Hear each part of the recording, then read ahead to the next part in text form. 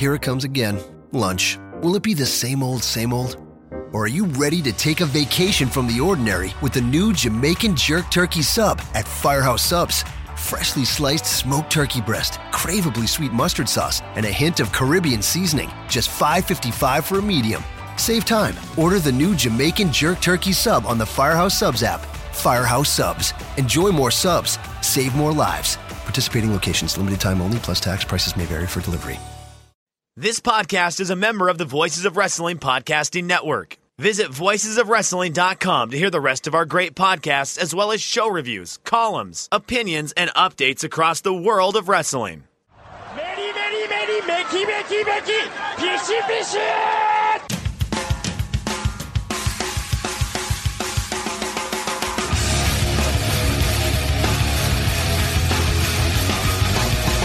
You are listening to the Voices of Wrestling podcast with your hosts, Joe Lanza. X out, go listen to some boring podcast where they're afraid of their own shadow.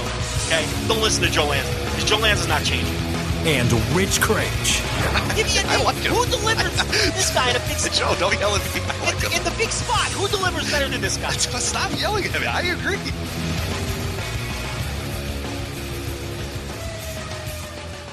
Welcome once again to the Voice Wrestling Flagship podcast. I'm Rich Craich alongside, as always, the king of banter himself, Mr. Joe Lanza. Joe, this is quite an action-packed pre-show thing we had. You were munching on a crunchy bar? Is that the name of it? Yeah, it's called well, for people who have no idea what you're talking about, I was sent a package from the great Alan Cunahan and the lovely Sarah. They sent me a package of exotic European candy to sample. So yes, I've been periodically been eating the exotic European candy, and today, yes, I had a crunchy bar. That's CRUNCHIE, not with a Y. Yes, of course. Crunchy bar. I've been giving each of these exotic European candies a star rating and a full review, which I'll be doing probably on the Return of Lanza Unfiltered, more than likely. But I did not like the crunchy bar, Rich. I wasn't a fan of the crunchy bar. It was a lot like the American Butterfinger, a candy bar which I despise. I do not like.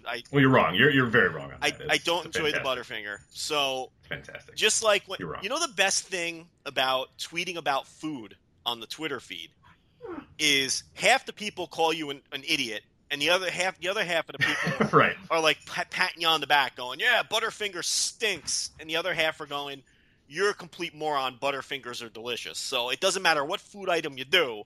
Yeah, we don't get that with the wrestling. With the wrestling, it tends to be, you know, have your contrarians or whatever that will argue about whatever. But for the most part, we tend to have, you know, a lot of people that seem to like the same stuff, or, you know, and it's not to say everybody does, but we have a fair, I'd say a majority tend to agree that was good. You know, hey, that match was good. Yeah, I liked it too. You know what I mean? Like stuff like that. Not necessarily like agreeing that this is the greatest match of all time, but like, but yeah, when we talk about food, when we talk about pizza, it's just nonstop. Like the only thing that dogs is 100%. Everybody loves dogs. Nobody complains about when we talk about dogs. But when we talk about food and pizza, it gets people fired up, and like arguments start, and people are bad mouthing one another, and people are throwing jabs at me because I live in Chicago, and I have to remind people I don't like deep dish pizza. And then like people talk about New Jersey and New York pizza, and then like all the Europeans come in and say, well, we have good pizza too. It's just like it's a war zone. And the same thing happens with candy too. So it's been fantastic. Yeah, candy, food, pizza. We really should just do that instead. I feel like we'd probably get more passionate and probably more views and more sponsorships if we just did a pizza podcast or a food podcast. Well, I didn't give Crunchy the lowest rating so far.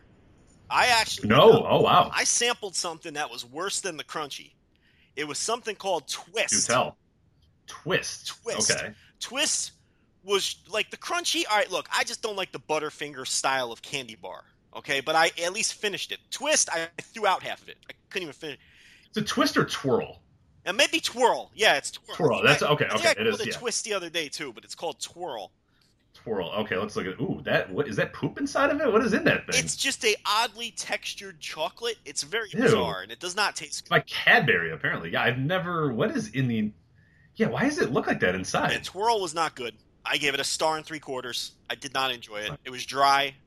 The chocolate. It looks dry. It looks like what I would assume most UK candy tastes like. I know their stuff is very good, but this is like in my because it looks like roast beef or something like that. Like, are you looking? Let me show you a picture. And like, here's the first picture that came up. That's exactly what it looks like. Yeah. Yeah, doesn't it? It looks like just a stack of like roast beef inside. It's a horrendous candy. Yeah. Well, it didn't taste good. It was the Melina versus Alicia Fox of UK candy. It just wasn't good. I didn't enjoy it at all. Now there's one item I gave 4 3/4. I almost went the full 5 on an item. I don't want to spoil what it is yet, but Okay, wow. And there was another. Always the showman. Always the showman. That's right. There was a second item I went 4.5 on. So there was a lot of good items in that thing, and I've only gone through 5 items. Listen, Rich, I got to pace myself because, as you know, I got to stay in top peak physical condition. So I can't eat this entire tin of candy. That's the other thing. He sent me in this tin, this vintage Disney tin with Mickey Mouse and Donald Duck on here. This thing's got to be from the 1960s. I feel bad. I got to send this back to them because this is a very nice vintage tin that they sent me. But yeah, so I'm working my way through that. I'm going to be picking this crunchy bar out of my teeth for the next 3 hours because, as you know, anything with the Butterfinger-like texture is just going to be stuck in your teeth. Yeah, and I like the Butterfingers, but yeah, that is a real big downside of it is like the next 3 hours you're just like grinding through your teeth to try to get these like remnants of the Butterfinger. And like I enjoy the taste, so I'm like, more Butterfinger. It's fine with me, but like it's still annoying. And like there's a point where you're like, all right, I'm done. I want to eat another thing because now like you're gonna eat like a tortilla chip in like 2 hours and it's gonna taste like a Butterfinger. And you're like, no, okay, I'm done. Like I did the Butterfinger thing already. I'm done. Yeah, like, I gotta go brush my teeth after this because I can feel it. It's like stuck in my teeth now. It's gonna be a fun show. We got a lot to talk about today. We got a bunch of other stuff going on with, of course, the Royal Rumble weekend, the big show, Royal Rumble. Of course, we're gonna preview that. NXT Takeover San Antonio, Evolve 76 and 77, the final weekend for Chris Hero. Some other events as well. Joe, I know you're gonna be attending these. You got some Jim Ross live shows. I know if you want to see Joe Lanza in the flesh, he'll be at every Jim Ross type event. He'll be there in a Slobberknocker t-shirt, ready to shake hands with everybody. And also we got some interesting stuff with Kenny Omega that we heard about today on Wrestling Observer Radio. He kind of, quote, revealed what he was going to be doing, his plans, whether he's going to be at the Royal Rumble, all the other good stuff. We'll talk about that. And some bizarre stuff going on with Triple H and guys getting pulled from UK shows. We talked a little bit about it last week, but there's some more news that came out and more things going on. And it's really just becoming crystal clear kind of what's going on here, and it's something that we said was going to happen, so it's another chance, of course, for us to say that we were right. And we don't like doing that, Joe, on this show. We don't like really telling people when we were right, but I mean, we were absolutely right. We're going to tell people we were right a lot on this show, which is kind of like a recurring theme at this point. But why does anybody listen to us, Rich? I mean, many people listen to us, but you're talking about the hypothetical listen as in like, yes, trust what we say. They don't trust us. Yes, they listen to us, but they don't trust us. That's right. We need more people to listen to us, so keep listening. Tell your friends and family. Subscribe on iTunes. There you go. Let's start with Kenny Omega on tonight's, this afternoon as we're recording this. It's Thursday the 26th, and I think the show was out a little bit in the afternoon. But Wrestling Observer Radio, Kenny Omega was a guest with Dave and Brian and was on to reveal his plans for the future. He mentioned specifically that he will not be at the Royal Rumble. He just wanted to get that out of the way right now. He didn't want people to be distracted and get mad and get upset or whatever. He's not going to be at the Royal Rumble, and we knew that from the beginning. We talked about that last week, that there was no way he was going to be at the Rumble. One way or another, whatever his plans were, whatever his next step was going to be, he was not going to be at the Rumble because the dates just didn't match up. He just would not have been able to contractually show up at the Royal Rumble. So we knew that wasn't a possibility, but he got it out there. He said that. Other things he did say, he was going to be flying back to New Japan in February to negotiate a deal. He said things are going well, and he looks like he will sign a new deal with them. He didn't reveal exactly, but he said the chances are he's going to be there for another year. You can kind of interpret that, and I think I interpreted it the way that you did, and I think how many of us kind of thought last week as well, is that he's been signed for New Japan for a while. He's just using this as kind of a way to kind of gain some buzz, but it was never a question that he was not going to be in New Japan for the next year, correct? Look, that's how I read it. I read between the lines there. Yeah. We've been talking about it for weeks. Okay, the Rumble thing was never plausible because even if you believed the 131 date, that would have meant that he'd be under New Japan contract during the Royal Rumble. He couldn't work Royal Rumble regardless. I am of the belief, just based on talking to people from the New Japan side, who, by the way, the New Japan side has not been sweating this thing at all. And I think that's a big indication. Rich, we were told direct plans that they have for this man for months and months from now. after Omega started hinting around at possibly leaving he's on the poster for the New Japan Cup tour. Now, I know that doesn't necessarily mean anything. We've seen guys on show posters before, and then plans change. But he's featured very prominently on the advertisements for the New Japan Cup tour. New Japan, the point here is New Japan has been working under the assumption that he wasn't going anywhere, and they weren't worried about it at all. And they do have big future plans for him, big plans. And the only question here is, was the 131 date a work? Is that Kenny Omega just look? Here's my theory, and this is not fact. This is Joe Lanza's theory, and I'm pretty sure Rich agrees with this. But if he has something to add or something to differ, he'll chime in when I'm done. But my theory is the 131 date was complete bullshit. Kenny Omega was under contract this entire time for the remainder of the year, or it was a foregone conclusion that he'd be under contract because New Japan made plans around him. And with Kenny Omega knowing that he was not going to be on the next two tours, Fantastica Mania and New Beginning, and with Kenny Omega being such a smart guy and a good worker, a worker in the not in-ring sense, more of the business sense, he knew with all that buzz coming off Wrestle Kingdom, he didn't want to lose any of that buzz. And you're going to lose all that buzz if you're gone, for two consecutive tours. So what was the best way to keep your name out there? To keep your name on the tips of people's tongues? To float this stuff around. He's been look, Rich, we've talked about him on every show we've done. Right, we've led off every show with him. So, okay. Yeah, he is one. Yeah. So we wouldn't be, that's just a small example. And he's been the biggest, wrestling story since Wrestle Kingdom, and that's because he floated this out there. My personal opinion is that this was all a work. I do believe that he was either under contract already or it was a foregone conclusion that he would be. He told him that he was going to sign. In fact, I'm not convinced that he wasn't already signed and that he's flying, and that, he says he's flying to Japan to sign a new contract. Has he ever specified the years or the dates? I don't believe he has. I'm not even saying the guy's lying. I just think he's being a worker and he was keeping his name out there. I wouldn't be surprised if he's extending beyond this year. But again, that's just my personal speculation. He loves it in Japan. He's finally getting the top. Look, he came to New Japan to get a top-level main event push, and now he's getting it. You say, why would he walk away now? Well, it would make sense for a lot of guys to walk away now, but this is a guy who lives half of his life in Japan. He splits his time between Japan and Canada.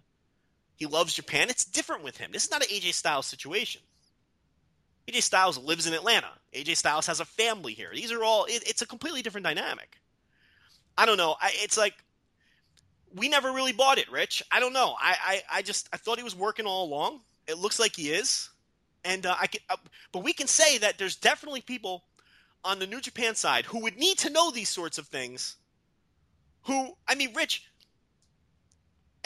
I'm not overdoing it, right? The reactions from those sorts of people were just totally nonchalant all along. Like, he's not going. Like, yeah, we had a few too, and people can say all you want about, it was probably the same. We got like almost right away when this news was kind of buzzing. We got 3 different people that I don't know that they talk to one another. You know what I mean? Like, it's one of those things where people automatically assume that if you have a number of sources, that those people talk to each other and that you're just getting the same. And that is the case for some things, but this was not that. Circular information.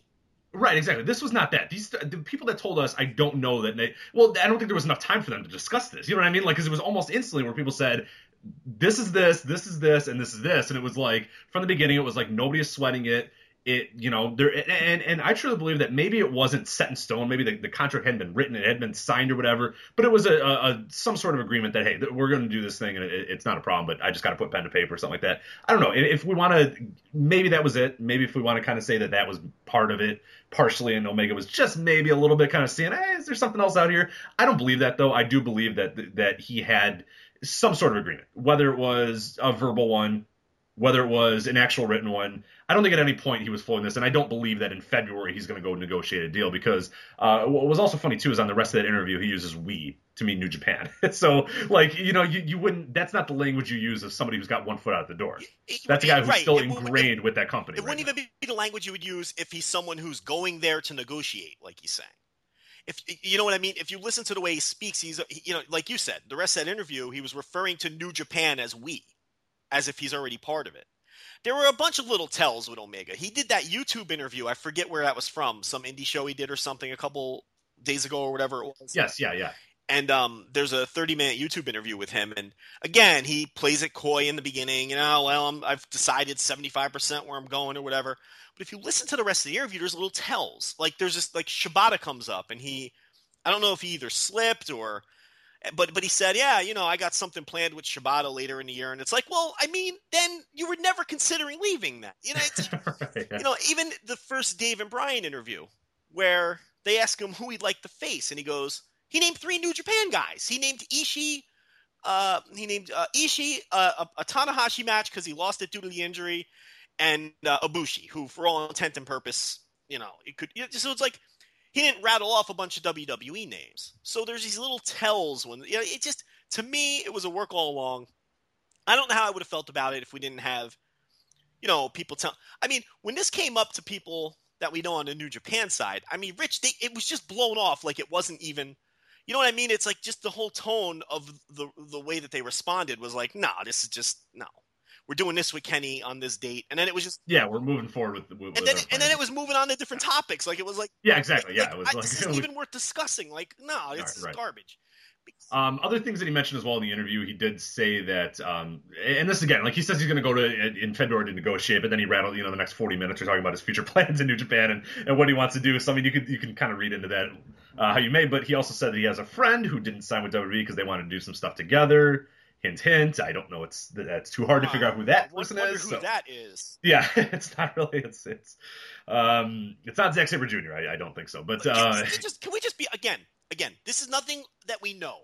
But Rich, can we just be honest here? Him and Ibushi clearly want to headline a Wrestle Kingdom together, right? I mean, come on. They've been planting these seeds for years. Neither one of them signed with WWE. This is clearly the direction this is going. I mean, these guys can't jump. They did this thing with DDT. They were together in DDT all those years. They did the tag team thing. Omega comes here. These guys want to headline a Wrestle Kingdom together. They want to be on top. They're buddies. They may have been more than buddies at some point. Who the hell knows? It's like, but these guys want to rule Japanese wrestling together. I mean, it's obvious. Other stuff that he mentioned as well, what I thought was really important was what he didn't mention. I don't believe he ever brought up the words Bullet Club at any point, but he did say, I want to do stuff with the Young Bucks, and I want the Elite brand to kind of continue to grow. So I think we all kind of knew that was the idea too. And this could play into a little bit of this absence as well, and why he's off these tours. And when he does come back, it could be that the Bullet Club, and he's not a part of that anymore, that maybe him and the Young Bucks have broken off or whatever. But I thought it was conspicuous by their absence that he did not mention the Bullet Club at all, but did mention the Elite and the Young Bucks as something that he definitely wants to do. I said he wants to at least try to work as much, in America and as much in front of American crowds as he can this year. I didn't specify that exactly if it was Canadian or UK, but he said he did want to wrestle in front of more live, English-speaking audiences because he feels bad that, everything that you see of him is, at 4 a.m. or whatever on New Japan World. So that's a goal that he has for the next year as well. And hint, hint, he probably will be doing that maybe in July. Nudge, nudge, possibly he'll be there. But, that's some other stuff that he brought up as well. Mentioned some things. A really cool thing he did kind of throw in there is he said he suggested in the New Japan office that he wanted to face Will Ospreay for his briefcase before he fought Okada. He wanted to kind of go through some cast members, and he floated the idea of him versus Ospreay for the briefcase at some point, which I thought would have been a really great match. And he goes on to say, hey, and he's always fought for this as well. I don't like the idea that, juniors can only fight juniors and heavyweights can only fight heavyweights. I want to break that. I don't want that to be the case. I want there to be a blend of those two divisions. So I was kind of interested. He floated that, and it didn't happen. Because this is a guy who hated being pigeonholed as a junior. Yeah, oh yeah. I mean, you could see it. I mean, you could see it in his face every time he went out there. And I think he looked in the camera and mentioned it multiple times as well. He hated just being a junior. And okay, you're a junior and you face other juniors. It's like, nah, I can face other guys. Like he was miserable for that year. Yeah. But it was necessary. He had to bide his time, but he was miserable for that year. Anything else on Omega before we move on? Well, yeah, there was one other thing that he mentioned. He mentioned the Noah stuff. Oh yes, yeah, of course. And something that we were told a few weeks ago that was just a rumor that was flying around, nothing that was concrete fact, was the idea that after the sale, and we all know that was an ugly situation between Noah and Bushi Road, that Noah still owes New Japan a significant amount of money. I think even Dave reported that, didn't he? In the Observer, not. I don't recall, He but may have. it's possible. But the idea being that as a make good, instead of paying the money back, which Noah would probably have trouble doing at the moment, that they would either loan them talent or flat out give them talent or something in that direction. The name that was given to us was Marufuji. Now, he mentioned, when I say he, Omega, he mentioned today to Brian and Dave, you listened, I didn't, but I saw people tweeting about it. Didn't he say something about Noah guys coming over? Yeah, so he was talking about the roster, and he was talking about how many people were the year. Again, this is another we statement of like, well, we have a ton of people coming over, and the roster's real big right now because we have, of course, the situation that happened with Noah, brought Suzuki Gun back, and then he kind of, maybe a throwaway line, but one that I definitely caught on, and he said, and we will probably be using some other Noah guys in the future as well. Yeah, so that rumor that's been floating around, on the dark web, with Omega flat out saying it looks like that might come to fruition, and we're not done seeing the Noah people in New Japan just yet. I mean, it screwed up their Wrestle Kingdom booking plans with all because the wounds were fresh, I guess. But, I think that wouldn't be the worst thing in the world for New Japan to bring some of those guys back in, because the Marufuji thing worked out for them in the second half of the year. It sold out the first G1 show, and then they sold out King of Pro Wrestling with Marufuji on top. So if Marufuji is the guy, I could clearly see why they'd be interested in bringing him back. He was a huge success. Yeah, absolutely. So that's what's going on with Omega. Looks like he's staying. I mean, look, my personal opinion, I don't think he was ever unsigned. I think the 131 dates will work. I could be wrong. That's my personal opinion. Just me putting the clues together. I never believed the 131 date. He might very well be signing a new contract, but it might be something beyond 2017. I don't know, but at any rate, it certainly looks like he's staying. If he leaves now, I think it'll look really bad on him, because which might be what he wants, if he wants to come in as a mega heel. But why would your common WWE fan care about any of that? They wouldn't care. Yeah, the people that would care would be like us. You know what I mean? Like, and if you listen to the interview too, I mean, and again, it's Kenny, so he could he could be working us or whatever. But he seemed pretty genuine for the most part. He was kind of very open about different things and his thoughts on different. I honestly don't think, and I think he understands that audience that he's talking to is, you're not going to gain anything positive by screwing them over. Yeah, like, these people are just going to say, well, fuck you, I don't care about you anymore. You know what I mean? Like, they're not going to be like, well, I'm going to buy a ticket to watch him get his ass kicked. These people aren't that way. The people that you're sort of speaking to when you go on Wrestling Observer and you go on, which he's done, twice in the past, week, is you're talking to the quote unquote smarter fans or whatever, the people that are really interested in what your next step is, because they're fans of your work and they're fans of your care, all that sort of stuff. They're not going to, if you go, aha, screw you, I did sign a WWE, they're not going to, you're not going to be passionate. They're not going to be passionate fans. They're just going to say, well, fuck this guy. What an asshole. Like, why did he do that? Well, and you're losing those people. Like, that was the tip off too, that he was coming on with Dave and Brian to make this if he was going to WWE, that'd be on WWE.com. He wouldn't be going to Dave and Brian to announce, I'm going to WWE. That was the first tip off right there when they made that announcement last night. But yeah, so brilliant job by him. I mean, I think he was working everybody.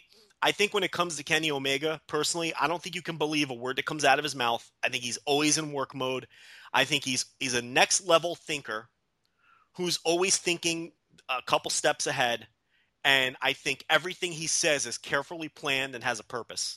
And I'm starting to think, Joe, this wrestling thing might be a work. It's pretty crazy. It's I'm starting to get this idea. I don't know. It's not all on the up and up, Rich. I'm starting to more and more piece this together, and I don't know anymore. I'm really, and it's like, and we forget that. Why do we forget that? Like, people seem to. Hey, listen, we didn't forget that. I know, but it's just hilarious. Where like every few months, it's like, oh my god, we have to remind people that this. It's like, guys. Like, Naito is a worker. He's a wrestler. I'm going to tell you what. You know what? I have the answer to your question. I know you thought that was a rhetorical question, but I have the answer to why people. Because we're in this quote reality era, and there are some guys who kind of like don't protect kayfabe anymore, and they speak openly, and kind of the jig is up and all those things. But a next level thinker like Kenny Omega, that's why I say you can't really listen, because he's the kind of guy who would take advantage of that and zig while everybody else zags. Sure, and that's what you got to do now. I mean, because that's the new. I think you coined it last year. The new work, is being so real that people buy into the reality, and you're working them still. Right. It's like, that's now the new real, or the new work. The exact phrase was the new work is the old work. That's all it is. The new work is doing things like it's 1972. Right. So we're all so smart that we're all so dumb. Exactly. Like we can be manipulated because we think we're one step ahead of them, and no, they're one step ahead of us. Yep. And I think that's why. So when it comes to Omega, I don't believe a word with a guy like Kenny Omega. You can't take his words ever at face value. You kind of have to read between the lines with that guy. It's really always been that way, but now that I think he busted out big after this match, it's like, and he's like a much bigger star coming off that match. I think now that the masses are exposed to him, this is a guy who's always thinking ahead. I think everything he says is calculated, and he's a guy you really need to read between the lines with.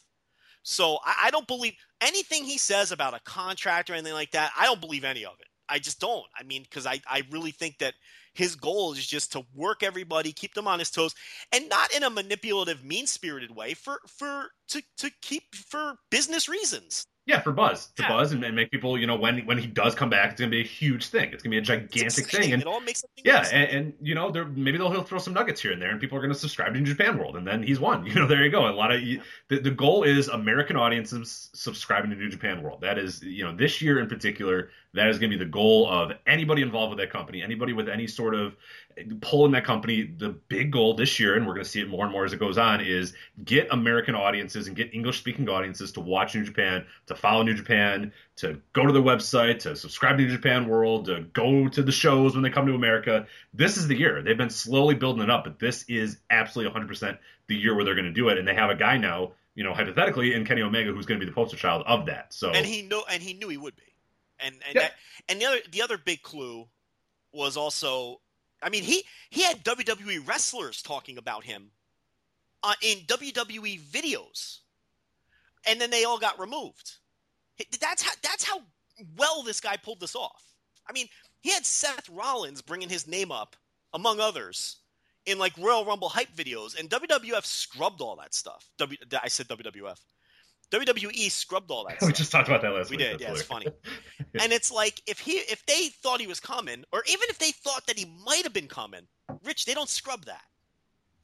I mean, they or if you scrub, what you can do then is and there's a way to work that again, and you scrub it, but you make it like, then it says on WWE.com, there were note all instances of Kenny Omega, the name, of the wrestler Kenny Omega had been removed from this video. You know what I mean? Like, you do stuff like that. The new work. You do little stuff like that where you kind of mention, you don't just delete the videos and never mention them. See, here's the thing. I think if they were talking to him and they thought they had a chance to get him and they knew they were getting him, they just leave it in. Because look at the way they handled the Bullet Club stuff last year. They put an article up. WWE.com. Hey, are AJ Styles and Carl Anderson and Drew Gallo coming? I don't know. So that's the Omega stuff. But look, and I feel like every week we're going to be talking about contracts and these behind the scenes business maneuverings. But at least, Rich, again, no one listens to us, but we tried to warn people that this year was going to get ugly, and we're not even through January. And we talk about this topic nearly every week, but there's more wacky contract shenanigans going on across the world, really. We had Triple H today do his, I guess, the quarterly NXT call for the takeovers. The Mike Johnson, hey, Triple H, hey, how's it going, Mike? Yeah, but I mean, that's always. I don't even listen to those anymore. Do you even listen to those anymore? Well, this one had, I don't, but I mean, I should have listened. This one was a good one. This one had a lot of good nuggets in it, but we saw more WWE UK talent pulled from the WXW shows coming up. Pete Dunne will not be defending the Progress title again. I believe it was supposed to be against Jimmy Havoc, if I'm not mistaken. Which to me, I mean, I feel like Havoc would have won that because they got to get that title off of Dunne. This will now be 2 straight Progress shows that Dunne will not work, and he is their champion. Because we don't know the names yet, but we think it's going to be the 3 British Strong Style guys and Wolfgang. I think that's what Dave reported. And Andrews, maybe? Andrews too? I'm not sure. But it was 4 or 5 guys who were pulled from all the events globally this weekend who will be in San Antonio. Now, we don't know what they're going to do with them. Rich, I think there's 8 Royal Rumble spots open, if I'm not mistaken.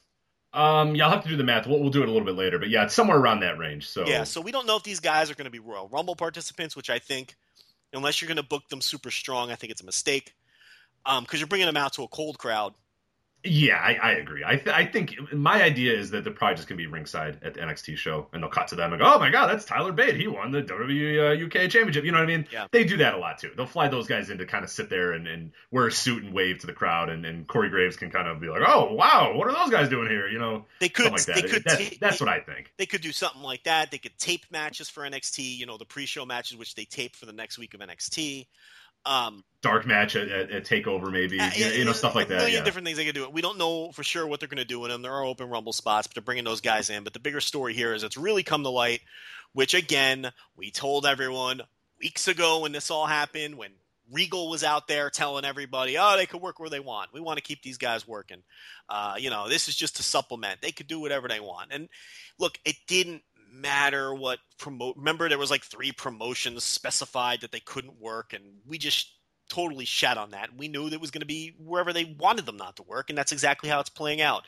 They're yanking these guys from shows worldwide all over the place, and apparently the contract verbiage said any show that's streamed, aired on television, recorded for DVD, or broadcast in any way, they have the right to pull them from the show. Yeah, Facebook Live, cell phone video, which recorded message, so basically don't work anymore. That's any show that's not in my backyard. Right, exactly. 2016 or 2017, that is every show. So, which tells you, I mean, these are $20,000 a year exclusive contracts.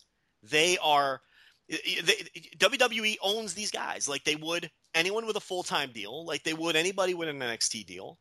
And, they'll be able to work the assorted indie here or there. Okay, Pete Dunne worked the Rev Pro show, which I'm shocked they let him do that. But I guess, look, a lot of these things are going to come down to, is WWE on good terms with you that day? You know what I mean? And they may allow these guys to work some of these shows. Here's what's going to happen, Rich, and here's how it's going to play out. These promoters are going to get tired of having wrestlers pulled from their shows at the last minute. They're going to get tired of being told, okay, this guy can work the show, but it has to be a dark match. They're going to get tired of that, and they're just going to stop booking these guys. And eventually it's going to cost these guys money. Their bookings are going to dry up, and all they're going to have is that $20,000 a year deal. And if that's the case, I mean, look, I don't feel bad for them for signing it.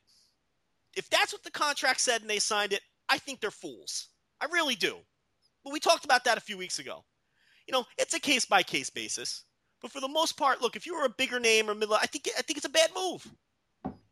But so I don't feel bad for them. And I don't think they're being cheated. I don't think WWE's manipulating these wrestlers or taking advantage of them. You had the contract. You had a chance to read it. And plenty of guys turned it down. So if any of these guys are unhappy or they start whining about, which they won't publicly because that's career suicide, but if any of these guys are unhappy about these deals that they signed, I don't feel bad for them at all. I think that's tough shit. You saw it, you read it, you had a chance to turn it down. If I'm Pete Dunne, look, I don't know if Pete Dunne's upset with the deal. He did very good in the tournament. He might be happy for all I know, but I'm using him as an example. If Pete Dunne's annoyed about this contract because he's losing bookings, if he's mad about that, I have no sympathy for Pete Dunne, because Pete Dunne could have refused to sign. Could have just turned that down like a bunch of other guys did. And let me tell you something, Rich. We talked about this. Within a year, he'd be in that company anyway if he wanted to be. Exactly. And one of the words that we heard from a lot of people when this stuff was going on and when these contracts and people started getting ideas of what was in this contract, the word we heard from a lot of people was naive. That the guys signing this were clouded by the fact that WWE was on the top of that letterhead and going, oh my God, WWE. And okay, I'll sign whatever, and not really thinking of the verbiage. You can work wherever you want except these 3 and except like these little caveats, and people weren't and again, the word we heard was naive. The guys that signed this, largely the ones that shouldn't be signing this but were anyway, were naive. They weren't really thinking this through. And if you look at some of these guys, I'm not naming names, but a lot of the guys that sign these, particularly the ones that are big deals, are very young. You know what I mean? Yeah. Dunne and Tyler Bate are 2 examples of guys that, they're young dudes. They probably didn't have a lawyer look at them. They probably didn't really have a chance to vet these and look at these and go, okay, what does this mean? Or ask, hey, by the way, Paul, what does that mean? Just to clarify, what does line, 37 mean?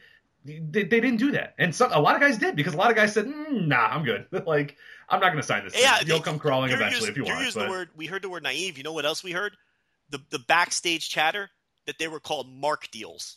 Yeah, And right. That they saw WWE on the letterhead and went, oh, yeah, okay, and here we go. That's from wrestlers. Wrestlers right. were calling them mark deals. Think about that.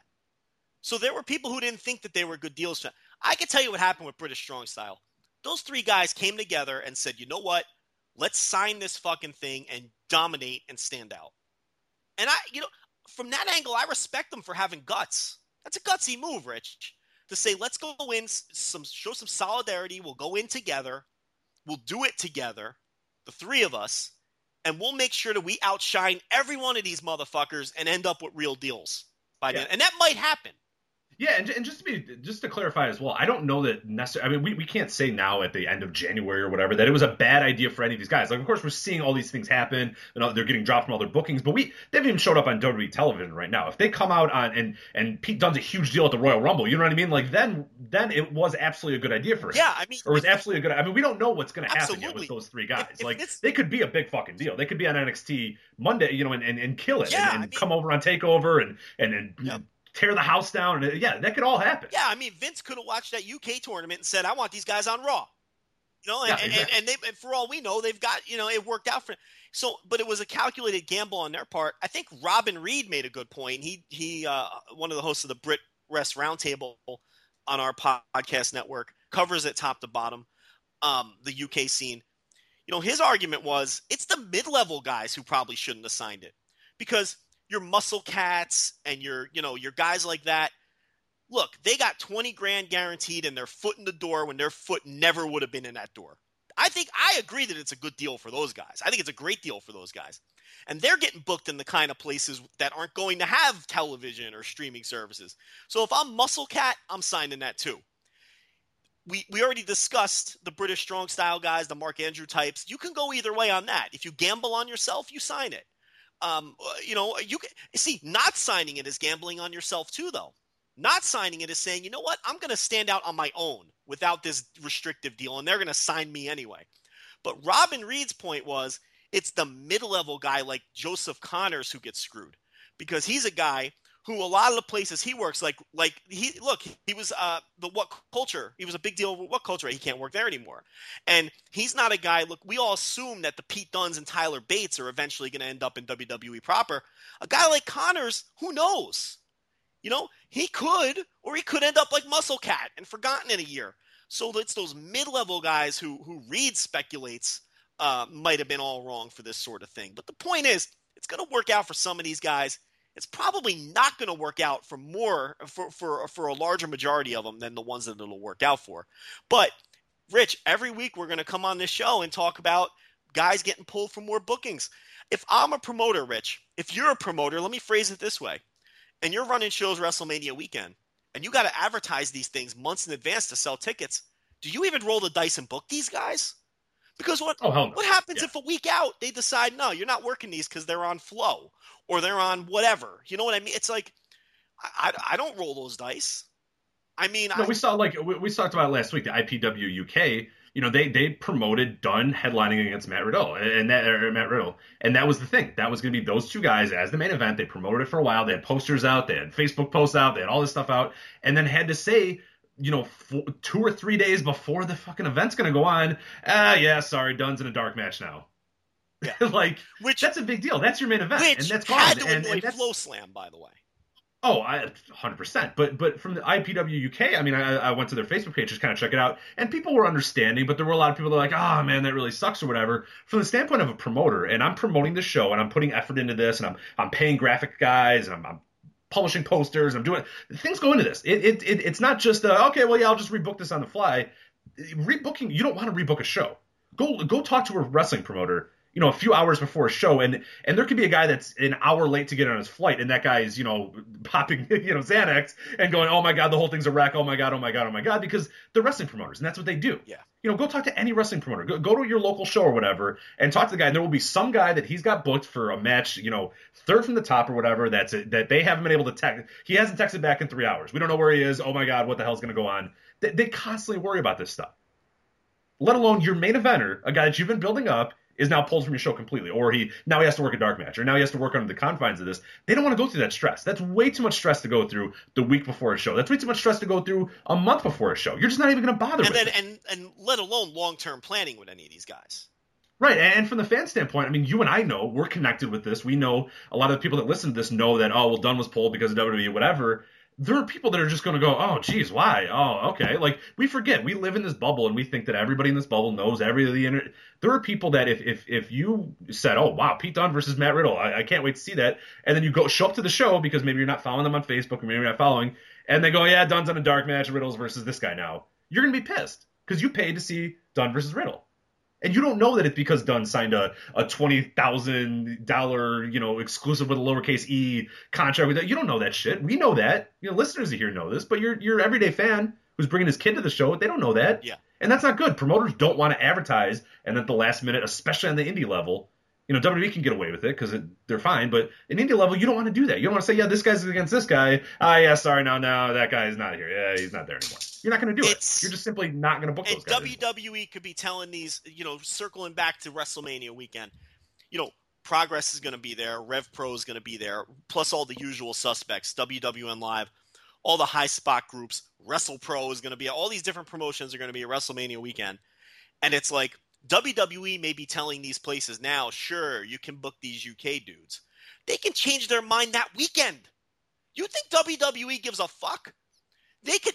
Someone in Flow Sports, and I'm sorry, I apologize for my voice. I've been sick, Rich. Does my voice sound terrible this week? It's pretty awful. Yeah, it's pretty grating. But that's right. Your voice is always very grating, so it's more grating than usual. Extra grating. It's extra grating. But it's like they could get annoyed at Flow Slam, a week before WrestleMania and decide they don't want any of those guys to appear, and they could pull every one of them last second. They could do anything they want. Again, we talked about it last week. Remember, and Dave wrote it again, and he just kind of threw it in there just to say, read this, by the way, was the thing about All-American Wrestling. Yep. Hey, give us your tapes. Oh, we're going to feature your guys. Oh, yeah, these guys. Oh, yeah, fuck all you. Yeah, we're putting you all out of business. Bye. Yeah. Don't roll over. They're snakes. WWE is snakes. Well, look at that quote this week in what WWE told Flow Sports. We want WWN Live on the WWE Network, and if you give them up, we'll be nice to you. Right. The exact quote that Dave put was, WWE says they will be nice. Whatever that means, which was right. Dave. Which means somebody in a literal quote said, WWE said that they will be nice, and Dave went, okay. Right. That was very obvious. I'm going to add whatever that means to the end of that because I don't know what that means. Dave editorialized on the end of it, but it's very obvious someone told him that that's actually what they told Flow Sports. Right. We'll be nice to you. Because remember, a point that I brought up last week in passing that I don't think enough people are talking about, when WWE put money into Flow Sports, they had no idea they were going to roll out Flow Slam, which might have changed the game for them because that's a direct competitor. And I believe that they were blindsided by the WWN move. So, it's like they want to snuff all these places out. They can change on a dime. And I believe some of these WrestleMania shows have already announced Pete Dunne, which I think is insane. I think that's crazy. Because, yes, the type of fan that's going to WrestleMania weekend is going to understand the situation and why these guys are pulled if they are. But it doesn't mean they're not going to be unhappy about shelling out $75 for a front row ticket to see these guys, and then they get yanked off the show. It's if I'm a promoter, my hands are off these guys. There's other people I can book. It's not going to be them. I'll book Zack Sabre Jr. He's not going to get pulled. I'll book Kota Ibushi. You know what I mean? I'm not rolling the dice with these guys. I'm not doing it, Rich. Yeah. And I do think it's going to cost a lot of these guys money, and I think Robin Reed made a good point. A guy like Joseph Connors is really going to get screwed here. Because a lot of these promotions are going to say, well, he's not really worth the trouble. I don't want to deal. I can't. And you're not going to push these guys. No, and we saw that with the IPW again. To mention them, I'm assuming that WWE fucked around with Connors, and they just said, well, forget it. We don't even want Connors. Yeah. Because Dunn was moved to a dark match, and Connors was just taken off. Like, go away. Get the fuck out of here, then. We have nothing for you. Get the hell out of here. That's what I'm saying. Some of these guys are going to lose bookings because if I'm a promoter, and then even if I book Connors, I'm not pushing him. No, God, no. And you can't push any of those guys. And that's that's going to be a huge issue as well, because a few of these guys, like a Dunn, you mentioned, the Progress Champion of these guys, you're not going to push these guys because all they can come, if maybe you get lucky and WWE says, yeah, they can work this weekend, then you put them in a little match and have them a little fun, but you cannot revolve anything around them. You can't put titles on them. You can't put storylines on them because you don't know if they're going to show up. You don't know if WWE is going to say, oh yeah, you were going to do a big blow-off match. Yeah, no, we want them to come in and go to an arm drag class, in Florida. So sorry. Or to wear a suit and sit in the front row. Exactly. Yeah, we wanted to wave to the crowd when we cut to them at the TakeOver show. So, yeah, sorry. No, I know you wanted to have a big match and you built it up for a year, but we're going to use them this weekend. Sorry. And that's the thing that we mentioned as well, and we've mentioned this weeks and weeks and weeks ago, is that WWE can say that, oh, well, no, you can work this and you can work that or whatever. And I think we point blank said this, that there's going to be little things that they're going to bring these guys in for. And this just so happens to be Rumble weekend, so everyone's like, oh, yeah, it's a big deal. There's going to be little shit and things that they're going to bring these guys in for all the time, just as a way to say, we don't want you to work for this company because we don't like this company. We want you to. They're going to have we want you Pete Dunne come in for a pre-tape. Yeah. Hey, Pete, we're going to take some promo photos. You want to come to Florida? Ah, perfect, thanks. Or Pete, hey, this weekend, what are you doing? No, why don't you come over here? We got something to do for you here. We'll want you to work at a Largo Loop or for whatever for us. We want you guys to sit at a table at Access and sign autographs for 3 hours, and boom, you're off the Progress show. I mean, that's the kind of thing that can happen, and don't think that it can. It can absolutely happen at the drop of a dime, especially, and it could be just to screw one of these other streaming services because they're all about that. And again, Rich, I don't know where you stand because I haven't heard your opinion on this. I don't even blame WWE for drawing up these contracts this way and offering them. I believe in the free market. You read the fucking thing and you decide if it's the right contract for you. I don't blame them. If they can get these guys for pennies on the dollar and they can get them, and these guys are going to sign it, I don't think WWE is in the wrong here. And I don't think the wrestlers who chose to sign it, if they thought it was a great decision, fine. I just don't want to hear belly aching from them because I won't feel sorry for them. And I don't think it was a bad decision for the ones who didn't. It was an individual decision. And I believe in the free market. I have no problem with the contracts. What I have a problem with is fans now, like WWE is this monster. Look, that was in the language. They have every right to exercise this and pull these guys from these shows. So, I think it's shitty business, but it's business, right? I think most business is shitty, but I accept it, and I accept that that's a reality. I wouldn't do that if I was running a business, but that's how they run their business. But here's the thing. And I can't. But here's the thing. You think it's shitty business, and that's fine for you to think that. That's why you wouldn't have signed it. You know what I mean? It's like they had a choice here. And it's not like – and that's circling back. I mean, it's like some of these guys would have made it anyway. The guys that looked at this contract and laughed it off, I mean, that if everyone would have done that, then you're stopping the big corporate conglomerate from doing shitty. They'd have to come back to the table with a better offer. But you know what, Rich? 18 or 19 guys or whatever took it. So what do you want them to do? I mean, I don't begrudge them. And I really don't. And even if I think it was a poor decision, I don't really begrudge people for signing it if they thought that was best for them. I definitely don't begrudge the people who blew it off. So this is where we are now. So if they think they can go all over the world and offer people $20,000, I mean, I don't know if this will work in other parts of the world. Who knows? It worked well enough for them here. They didn't get everybody, though. So, there is some hope. Not everybody signed the mark deal, which is what the wrestlers called it. That's not, that's what, so some people saw through it. Some people saw it like you did as shitty business.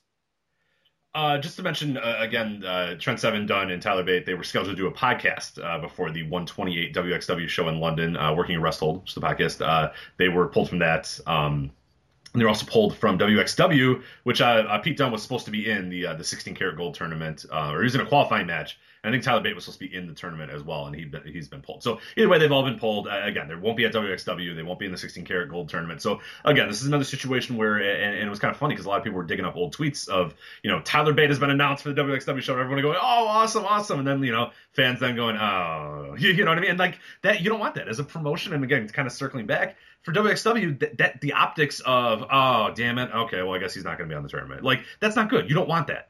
You don't want to have a shiny little graphic and go, oh my God, Pete Dunne's going to be here. Oh my God, Tyler Bate's going to be in this tournament here. Yeah. And then, then they're not. And then all you get is tweets going, oh man, oh shucks, damn it. That's not good. That's not wrestling promoter.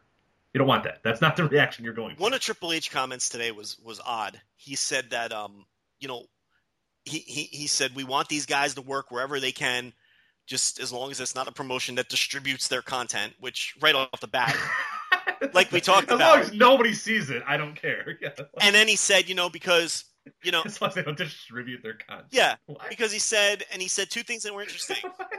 Why would you do that? Like, hey, actually, it's funny. Joe and I, Tyler Bates going to be on this podcast. After we're recording, we're doing an interview with Tyler Bates. We're just not going to release it. So yeah, well, it's going to be great, though. I mean, it does nothing. But there's nowhere to work. Like, where are you going to work? I mean, everyone Chile. He can go to that tour with Chile, with Kenny Omega in Chile. So, but the other thing he said that I thought was interesting is he said, because we want these guys to be full-time wrestlers. We want them to work, every night. We want them to learn, and we want them to work in places that will help them, that will cultivate their talents and help them grow as performers. We don't just want them to work in places that are just going to book them, which may have been a shot at somebody. I don't know at who. People have speculated Rev Pro, but Trent Seven and Pete Dunne were allowed to work the Rev Pro show last week. I mean, they both lost, which, I mean, if I'm running Rev Pro, they're never winning another match. I mean, why would you ever push these guys? But I mean, the idea that when he said, I want them to be full-time wrestlers, then why don't you fucking offer them full-time deals and remove these middlemen? You know what I mean? It's like you're kind of talking out of both sides of your mouth now. Well, I think the idea is that he's kind of implicating that at some point these guys are probably just going to go to Florida and probably work full-time for part-time. I see. I don't think that's what he was saying, because that's how I read it. I read it as he directly said, we want them to work in places that are going to cultivate their talent, not places that are just going to book them, and we want them to be full-time wrestlers. Yeah, I think he means NXT loops. I don't know. It was in response to a question about them not being able to work other places. It's like he's talking out of both sides of his mouth. Well, yeah, I think the implication there, at least how I read it, is at some point these guys are going to be sick of not working or sick of this and maybe just come to Florida or whatever, or come in and do stuff with us. Maybe, as much as they can. But it sure sounds to me like he was saying the same thing Regal was saying the week, when they announced plans for this, and Regal was saying, we're not going to restrict these guys. It's only a few different places they can't work. We want to make sure that they're working pro wrestlers. We want to make sure that they're still hitting the grind, and all that double talk that Regal was doing, which, again, we called him out for. And we said, look, I'm sure William Regal's a nice guy, but this is company speak. We tried to tell everybody that the week that we broke that down. And now Triple H is saying the same thing. My whole thing is, goes back to you saying it's bad business. If you want these guys to be full-time wrestlers, then fucking sign them the proper full-time contracts. And put them on the fucking Largo loop, and make sure that they're working every night. But again, like you're saying, it's just sleazy business. If you can get them for $20,000 and then control their fucking lives like with puppet strings, why not? They let the company. This is why I don't want to hear it from the wrestlers. You're never going to hear it in public, but I don't want to hear anything on the fucking dark web from these wrestlers complaining about these things, because you fucking signed it and you knew what it was. So I don't want to hear it. But who knows? Look, I'm sure some of them are happy with it. But, I'm sure others are grumbling to themselves at this point as they lose money, as they get yanked from Germany this weekend, as Joseph Connors gets yanked from IPW and What Culture. Is WWE reimbursing those booking fees? I don't know. I'm going to go on a limb and say no. Exactly. So, I mean, right. are they getting paid for these 3 days in Germany that they would have had by WWE? No. They're getting their $20,000 a year stipend to be at WWE's beck and call. So I don't know. For whenever they decide to have their TV show get going. Yeah. So yeah. Which again, Triple H today said, look, we'd like to do one, but we don't know. We'd like to. So it's like, now you're just waiting around, and now they're going to have promoter. Like, if I'm WXW, why would I ever book these guys again? No, you're not. You're just not going to. So this is going to end up costing these guys money short term. Because the reason you book these guys and the reason you pay these guys any amount of money is so that you can promote them and that people buy tickets for them. If you can't guarantee that people that buy tickets are going to see those guys, they're not worth the money, they're not worth the trouble, and they're not worth the effort to try to book. So there we go. We've reached the point now. And Progress, they got to get the title off that fucking guy. When are they going to... He just can't show up. It's they're going to have to strip him, yeah. They're going to have to have a tournament in Rio de Janeiro and just do it. Just give somebody else the title. I don't know, yeah. We got fucking, Mr. Punk Rock, Jim Spallman, sitting there in a suit and tie waving at the NXT cameras, okay? Meanwhile, he can't get the title off as champion now. I mean, so it's like, what do? Do you play nice with these people and let them walk all over you? Or do you not play nice with them and have them come in with a bulldozer? It's like, there's no good choice here, Rich. Because they either just bulldoze you like ITV and What Culture, or you play nice to them and they fuck you over anyway. And they're Which, by the way, CC Kadani on this entire conversation that we just had. Exactly. Yeah. Well, Yeah. Kadani, stay across. We know what path he's taken.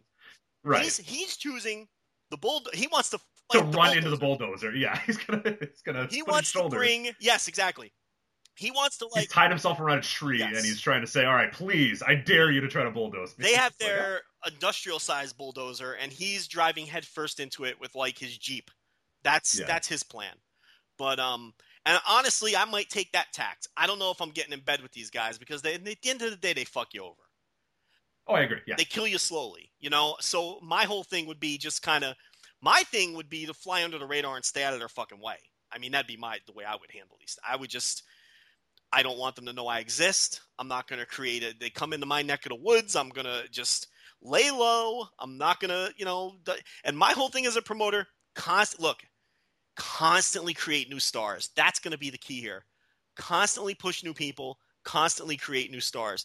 Because until WWE gets off of this kick of plucking everybody worldwide and just hoarding all of the wrestlers, and they may never get off that kick, but this is a company that goes on kicks, Rich. We all know that. They decide for a year or 6 months or 3 years that this is what they're going to do, and then they get off of that and do something else. Right now, they're plucking everybody's stars. My big key as a promoter would be constantly to create new stars and never stop that. And you should really always be doing that anyway, but you really can't rest anymore. You really can't make a year's worth of plans for Mustafa Ali or whoever, because if he's going to catch their attention, he's going to be gone. Let's talk about some other. Then we'll get to the previews for the weekend. But let's talk about another contract situation or guys moving on. Big news out of the weekend was that Pentagon Jr., Daga, Garza Jr., and is that the only, or was there another guy that also? There's those three. It was those three. Well, Phoenix was months ago where he kind of left AAA, and now Pentagon Jr., Daga, and Garza Jr. Showed up at the Crash promotion in Tijuana, which is a Conan booked company, and indicated they were leaving AAA. Pentagon Jr. has a new name. I assume those other guys will as well. But no, yeah, the other two. Oh, they own their name then. They right? own their names. Okay, Pentagon does not own. So Pentagon's a AAA copyright, so he changed his name already to something I can't pronounce because we can't pronounce anything over here. But yeah, and that means, with Lucha, obviously he's walking out on Lucha Underground too, which, right. Good guy. Yeah, what a run that he had there. It was, wow. I mean, they totally blew it with that guy. That's having a bag full of money and throwing it in the toilet and just flushing it. Yeah. And it not being able to go away, and you just continuing to try to flush it down the toilet, and it just stays there and says, no, you should use me, and no. You know what it was? It was forget these giant stacks of money. Let's set those on fire in the backyard, and instead let's invest in Bitcoin, aka Sexy Star. Yeah. Like, Sexy Star is Bitcoin. The turd that's also floating around the toilet. You instead pick that up and decide to play, Right. And the irony, bring that to the bank and see what happens there. And the irony is your shitty Bitcoin investment also wanted to quit your promotion and go box. Right. That's the other thing, too. It's like Lucha Underground looks so bad. And, they had so much buzz when they started off, and they were doing great, and they were actually picking up viewers, as much as they could on the shitty network they're on. And, and we cut them a break for not pushing Pentagon. Look, they didn't know how people were going to react to the shows. They were taped shows. But then by season 2, when it became obvious that Pentagon Jr. was your breakout star, what the fuck are you doing not pushing that guy over anybody? I don't care who. Alberto Del Rio, forget Sexy Star. That's a joke. Everyone knew she stunk, and you're going nowhere with her. Okay? The hardcore Lucha fans warned everybody about Sexy Star before the show even started. If you talk to anyone, Cubs fan, Rob Viper, you name it, they all said, "Oh, why is she even here? Let alone building around her. She stinks." Okay? So forget Sexy Star. Whether it's Alberto Del Rio, Rey Mysterio Jr., I would have pushed Pentagon over. He would have beat all those guys. The first chance I got, he would have beat those guys. That was your hot guy. That was the ticket. I would have rode that wave, and I would have taken Pentagon Jr. as far as he was going to take me. And Rich, I'm not saying it would have meant that Lucha Underground would have exploded in some big way or whatnot, but that was the shot that needed to be fired, and they fucked it up, and they went with Sexy Star instead. It was a massive error in judgment. And I can't give them a break for anything beyond season 1 because by then they knew that was the guy who caught fire in season 1.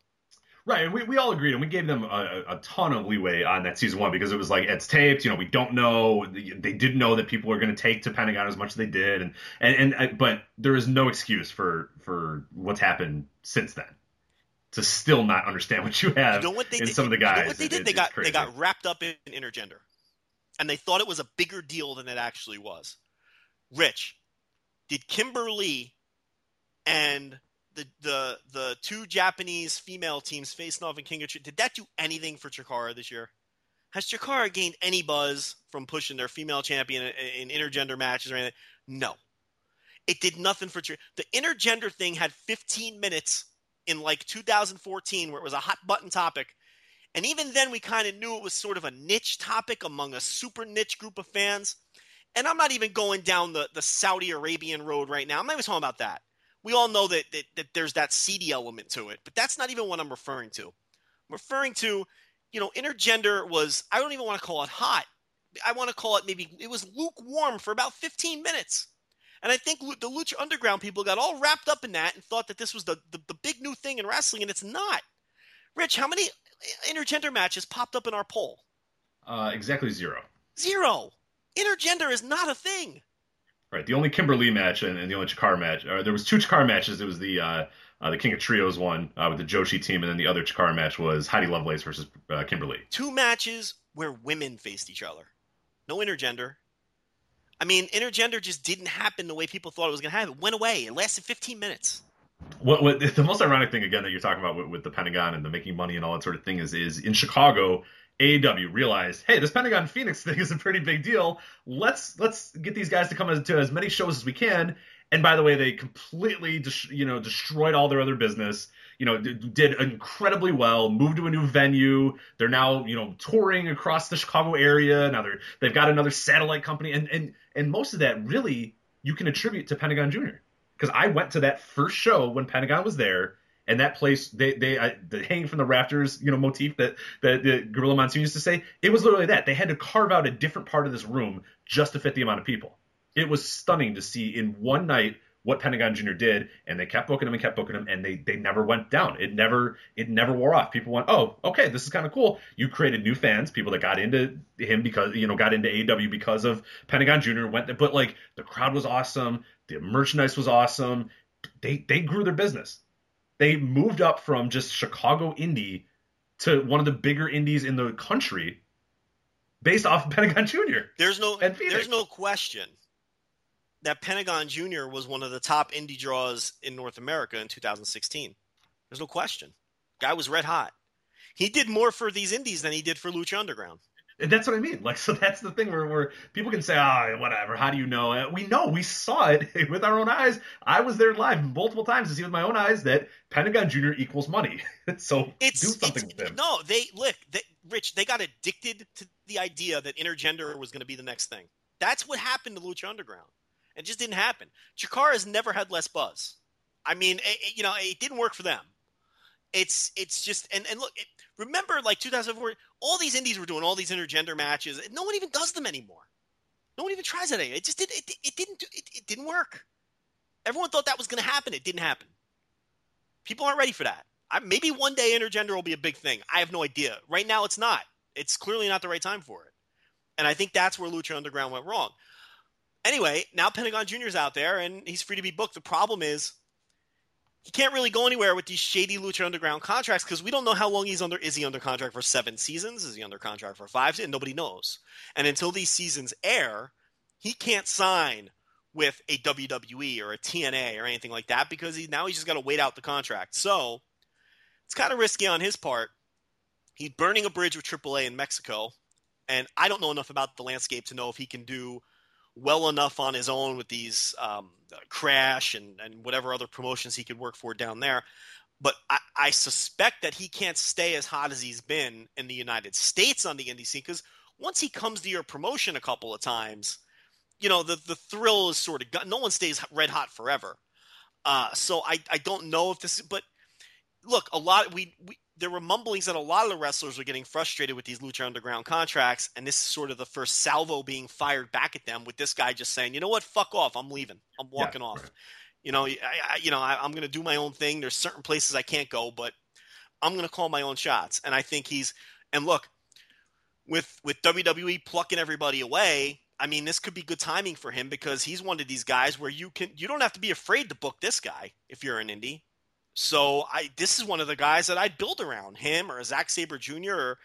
or some of these other guys. These are guys where you don't have to have any fear. You can push these. Yeah, that's a great point because we're going to talk about an indie show coming up in Royal Rumble weekend, and one that really is going to be ravaged by another big name leaving and moving elsewhere. And you look at we talked about it a few weeks ago where the indies they're not healthy right now. It's just not guys. There's just not the horses to go right now, and that'll come in time. It'll get there eventually. But yeah, here's a new guy that has just now burst onto your scene again. That if you want to book a guy that people are going to go watch and people see and you can have confidence. I mean, AEW had the confidence to run in Ang. I mean, he was their champion. They did stuff with. So there's he's a guy that you can do stuff with, and people are going to draw, and people are going to buy merchandise, and people are going to go see him for a while. The key is you got to do some stuff with him. But he's such a engaging, and we talked about this months ago that watching Pentagon Jr. live is an experience, man. There's something about that guy, the charisma, the music, the look, just something about him. He just attracts something. He's just got that it factor that's so hard to define.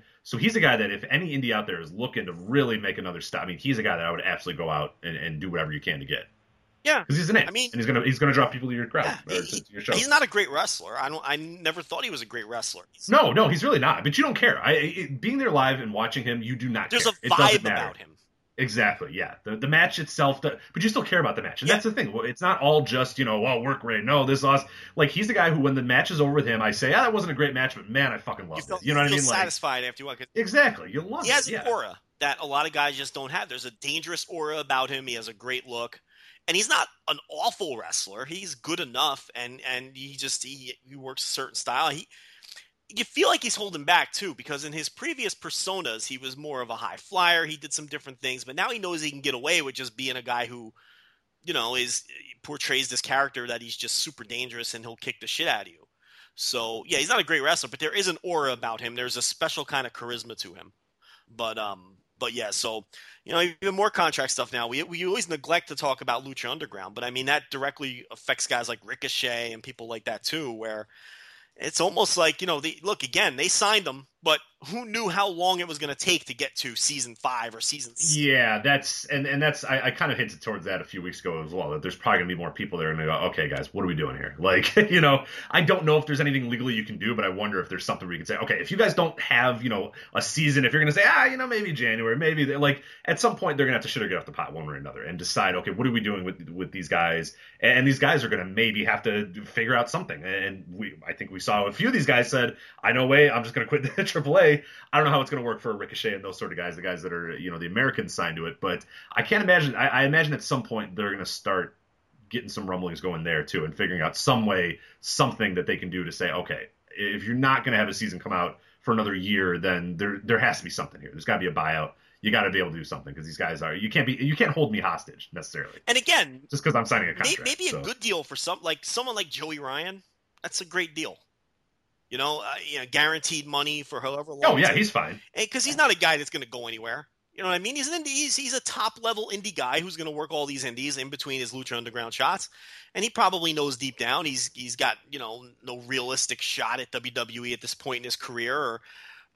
So I mean, but for guys like Pentagon Jr. and Ricochet, who there's chances at upward mobility. It turns out that these ended up being shitty deals for guys like that. And the same thing is going to shake out with the UK deals. It's going to turn out to be good deals for your muscle cats and bad deals for some other people. All right. You want to talk about Royal Rumble weekend? Let's do it. All right. Let's. Do you want to go chronological or importance? What order do you want to go here? Because we got a few different ways we can go. Let's start at the top with the Royal Rumble, Rich, and the Royal Rumble. Let's start at the top with the Royal Rumble event and the Royal Rumble match. Since I thought you were going to talk about River City Wrestling, but okay. All right. Hey, we'll get to River City Wrestling. Okay. All right. I want to. I can the bring Royal that Rumble down match. For you. Joe, the Royal Rumble match is happening at the Royal Rumble event, and the Royal Rumble match will have 30 men. Competing for a championship opportunity at WrestleMania 33 if that man who wins the Royal Rumble match wins the Royal Rumble match. Okay, make sense? Complete sense, because I've been listening to Michael Cole for the last 10 years. Oh my God, it was killing me. Like it's always been bad. It's always been bad, but for whatever reason, this past week, I don't know why. It just like maybe it's Corey Graves also saying it, like because before you would always have Michael Cole who would always kind of say it, and the other guys would sort of, but like this was just like an echo chamber of like those three guys just going Royal Rumble match, Royal Rumble match, Royal Rumble match, Royal Rumble match, and then Sami Zayn being like, I want to be in the Royal Rumble match, and Mick Foley being like, well, if you want to be in the Royal Rumble match, I couldn't take it Monday. Why did it? I was going nuts. I was like, stop. Why did they think we're so stupid? God, I know what you mean. I know you mean the 30-man Royal Rumble thing. I know you don't mean the event. Oh, Jesus Christ, we're not dumb. Why do they think we're so fucking stupid? It's amazing to me. It's just one of those doctrines where they're obviously forced to say this because they think we're all really fucking stupid. And it was every time too. I get it if you want to maybe sometimes, and like I watched I think the 2011 Royal Rumble match, and Cole, he said it a few times, but he also just said Royal Rumble sometimes too. Matt Striker only said Royal Rumble, and Jerry Lawler only said Royal Rumble. So when did this start? I think it's been for a while, Michael Cole, but this I swear to God, and I have no math to back this up, but I feel like this year it has been so much worse than ever before. Because you can hear it, they mention it in the other ones, but for whatever reason, this year was just like, and it clicked with me this year, and I said, God, stop saying Royal Rumble match. Yeah. I get it. Like, I know what you mean. Oh, my God, it was the worst. I think maybe it's because Corey Graves, too, because I respect Corey Graves, and I know he's a good announcer, so having to hear him say Royal Rumble match, I kind of was just like, damn it, because, that Vince just screaming in his ear, Royal Rumble match.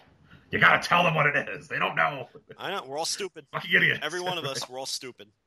Oh, my God. Okay, so let's talk about the Royal Rumble event taking place Sunday, of course.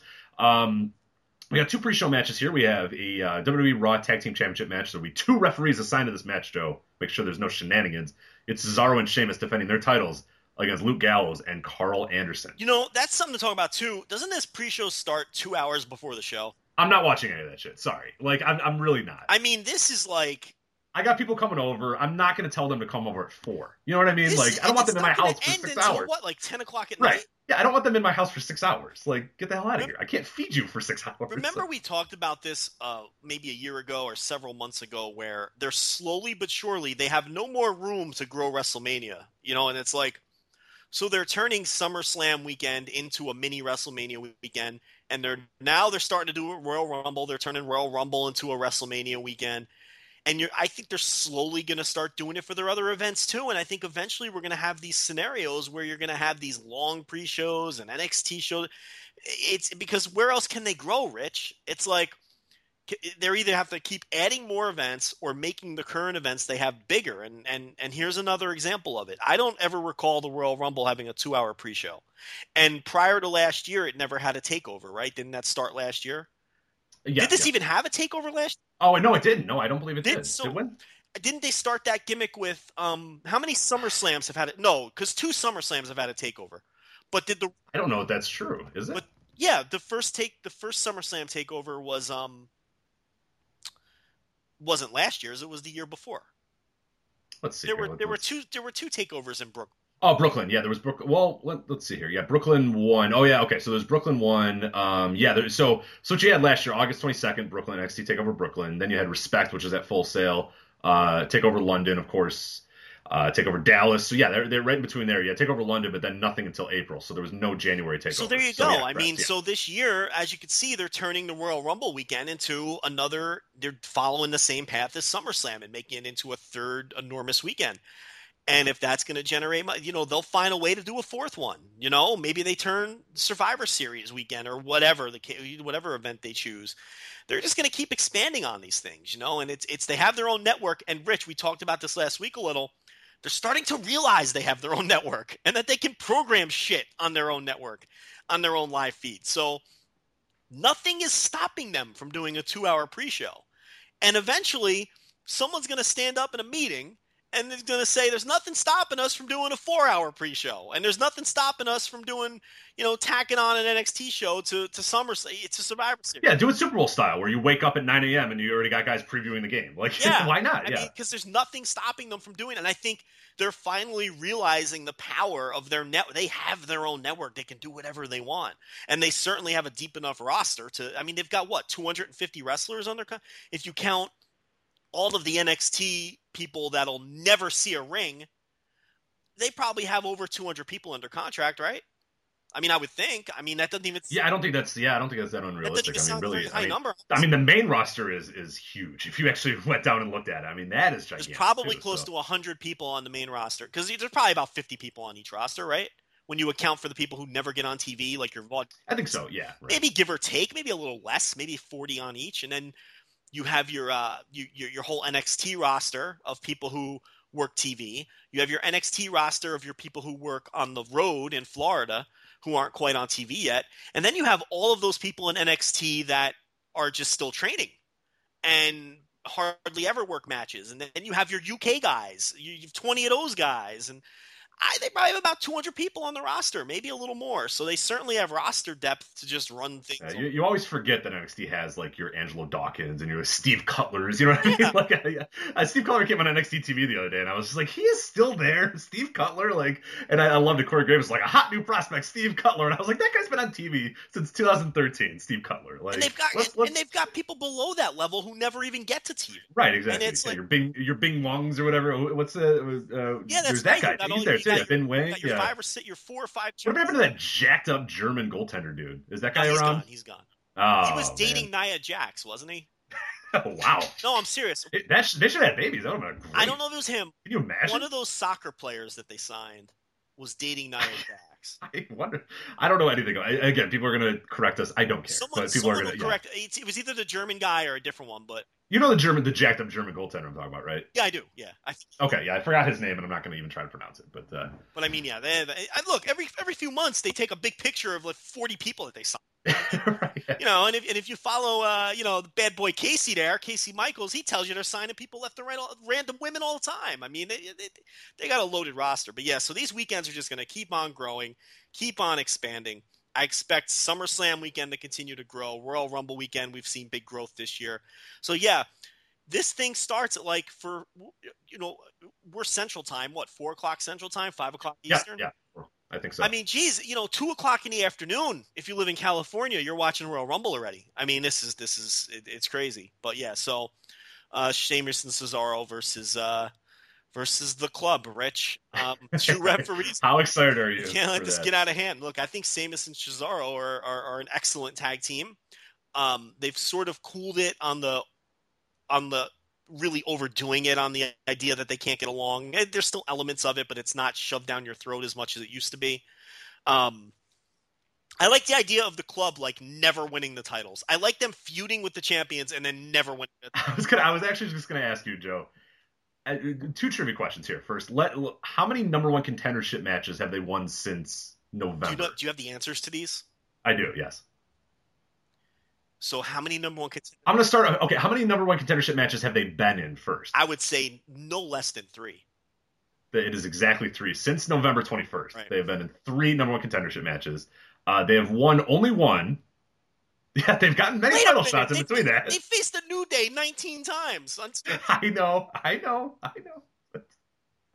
They've only won technically, so then I will ask you now here. Let me count this up right now, and this is including Raw and what the old tag team titles or whatever. So we're gonna go since they've debuted. So they got okay. All right. So how many tag title shots have they had? Like on TV? Yes, only TV. I feel like the answer is 10, but it's probably much lower than that. I'm gonna say 5. It's 7. But wow, it is almost 10. That's incredible. And you know what the worst part about this is? It's funny. This comes on the heels of us saying what a vast and large roster that this company has. And they give you the same fucking shit every week on TV. They're loaded with tag teams.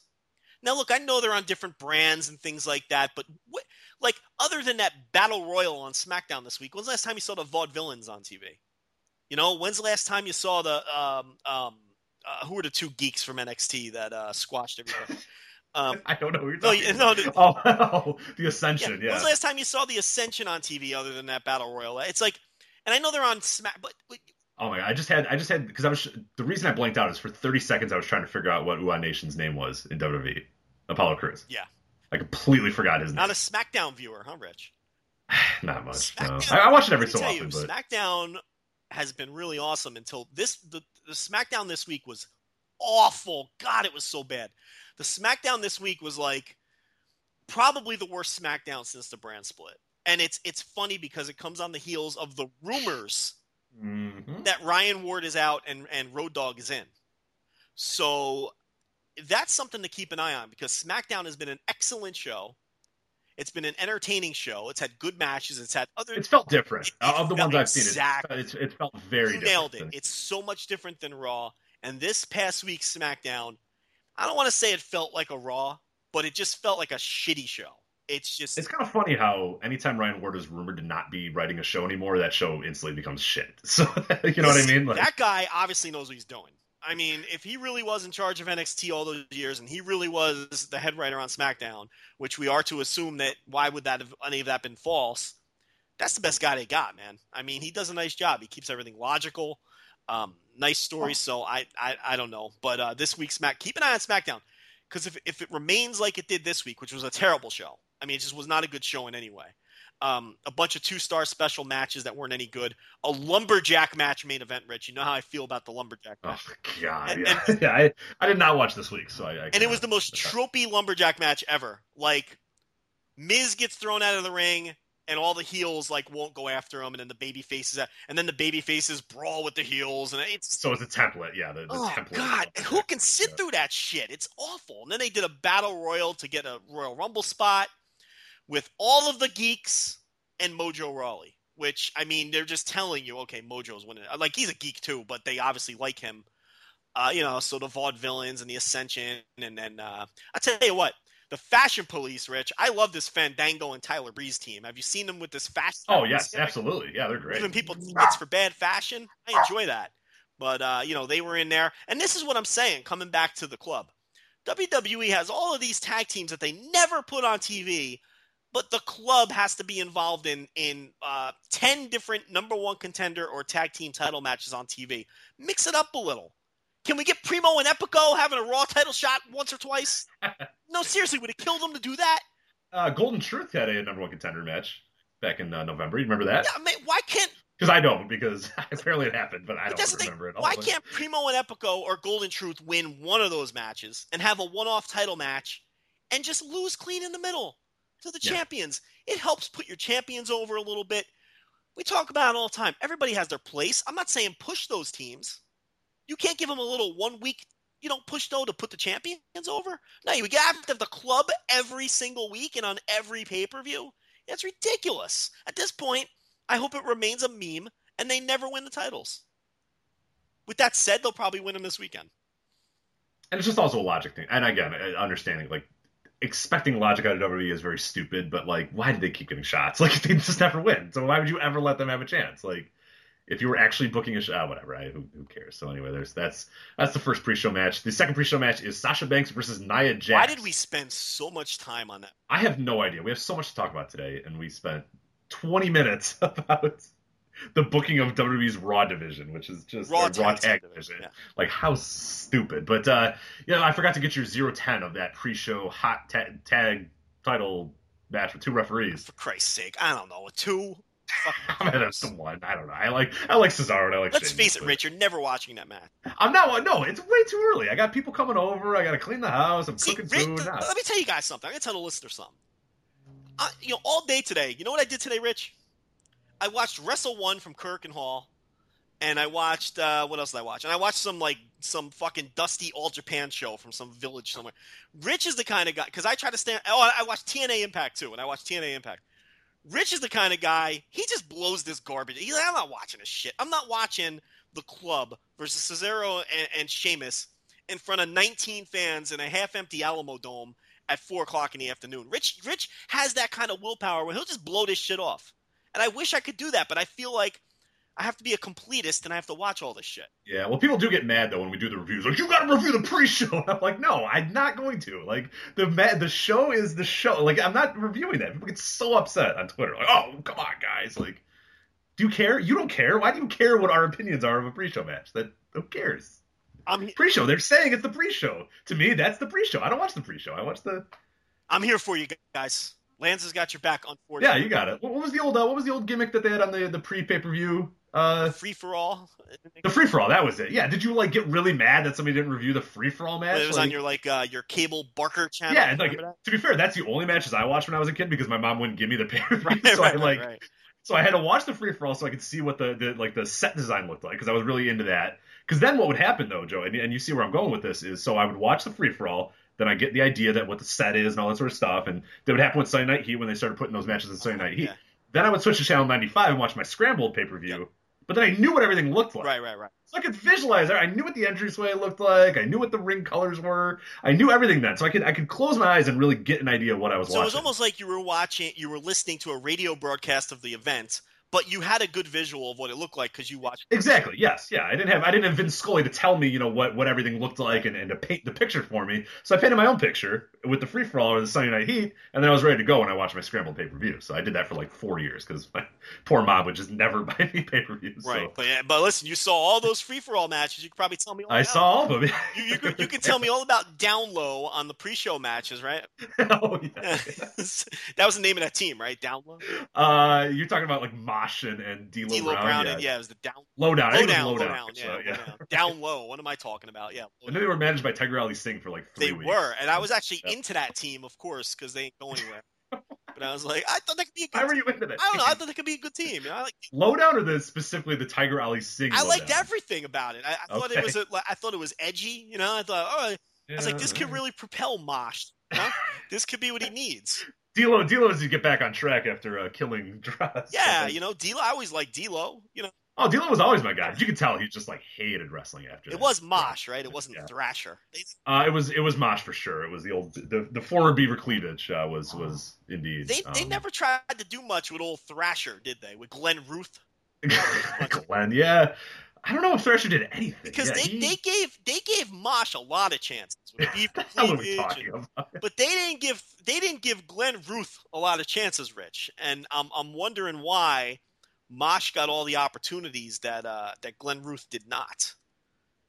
Was there? Yeah, I don't know. It could have been age, maybe, because Thrasher was around forever. Because he was a jobber for so long, like the early '90s, right? Thrasher.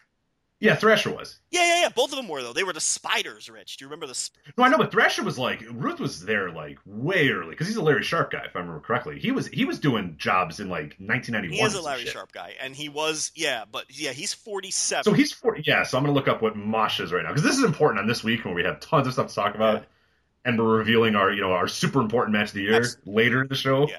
But we have to. Oh, when you look up Mosh on Wikipedia, it does not immediately bring you to okay, one of the headbangers. There's a shocker. Yeah, why did I not just click when I was on the Thrasher page? I don't know. Mosh isn't that much younger. He's 2 years younger. I thought you were off base on that, but I will tell you, Thrasher's first jobs were 1990. So do you have Mosh up? When did Mosh? I don't. Now I got to go to cage match for Mosh. Okay, let's do this. Yeah, let's find out when old Chaz Wellington or Warrington or whatever the fuck his name was when Chaz his first Warrington. Yeah. Warrington. There we go. Let's find out when his first WWE job. Oh, 1993. Okay, so yeah, you were right then because Thrasher had a 3-year head start. This is great. His first WWE squash, his first loss, was to Rhythm and Blues. Rhythm and Blues defeated Glenn Ruth and the tag team partner, Rich, of Glenn Ruth, Ronnie Garvin. Wow. So it was one of those deals. I don't know if you remember because you would have been really young, but like in the early 90s, what they would do is if they knew a guy gave notice, he'd start to do TV jobs, like as one half of a tag team. He wouldn't take the fall, but he'd be on the losing end of the team and he wouldn't get an introduction. Like he'd be already in the ring. Like it'd be Ronnie Garvin and Glenn Ruth already in the ring. And the announcers would give Ronnie Garvin respect. You know what I mean? They'd be like, Ronnie Garvin. But like then the jobber would take the fall. That was a thing that the company would do a lot in those days. So yeah, Glenn Ruth's first WWE job was teaming with Ronnie Garvin, and getting knocked off by Rhythm and Blues. He went on to lose to Rick Rude, the Warlord, Dino Bravo, and Sergeant Slaughter to close out in 1990. So you were right. He did have a 3-year head start. But still, I thought Chaz was like 10 years younger than him. You know what I mean? And then that would make sense that that you would be like, well, we got to get something going with this Chaz guy. But it was probably just a Vince thing where Vince thought he was attractive or something like that. So he wanted to push him over. It might have been something stupid like that. It's just interesting that Warrington got a million chances because he got a chance as Beaver Cleavage. Then he was just Chaz for a while, right? Yes, yeah. Like as a singles guy, and that didn't work out. And then he wore like boxers for a while too. Remember that where he was just wearing like boxers to the ring and some shit. It was really very weird. bizarre. And then the lowdown thing, which didn't, and none of those things lasted at all. I mean, they were very short lived. Then they came back as the Headbangers. Oh, they had a second. Yeah, in 2000 they had a second little run. So you had Chaz was like 99, Beaver Cleavage was like late 98. Then they came back as the Headbangers in the 2000s, and then the lowdown happened. They gave Glenn Ruth a call and said, all right, come on back. And then they said, all right, we don't want you anymore, and got rid of him, and then they did lowdown. Exactly. Yeah. Wow. And then, of course, they brought back the Headbangers last year. But exactly. And people don't realize. And Jim Cornette brought him into Ring of Honor. So. Oh, that's right. The Guardians of Truth, 2012. That's, I think, officially when I decided I was done with Ring of Honor. And another thing people don't remember is the Headbangers, they were really with WWE a long time because they were a jobber team called the Spiders for a number of years. They'd come in Flying Nuns for a while, too. Remember they were the Flying Nuns on one Shotgun Saturday or something like that, too? Yeah, it was Sister Angelica and Sister... I closed the page out. Angelica, what was the other one? I think Angelica was Ruth. Mother Smucker. Oh, I would have never remembered that. Yes, I'm glad I've Mother Smucker and Sister Angelica. Mother Smucker and Angelica, yeah. Angelica was Thrasher in case for those scoring at home. So. Oh, I got it backwards, huh? All right. Yeah. We're doing a fantastic job previewing Royal Rumble. There's your Glenn Ruth history lesson. But everybody asked for how that happened. Sasha Banks, Nia Jax, Joe. This is going to set up the 4-way at WrestleMania. The WrestleMania card has a bunch of matches that seem to be kind of sort of set, and one of them is going to be Banks, Jax, Charlotte, and it's Bayley, right?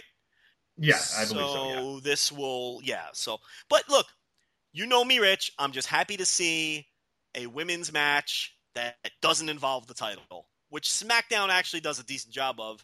Raw leaves a lot to be desired, so I'm into that. But it'll probably be some kind of...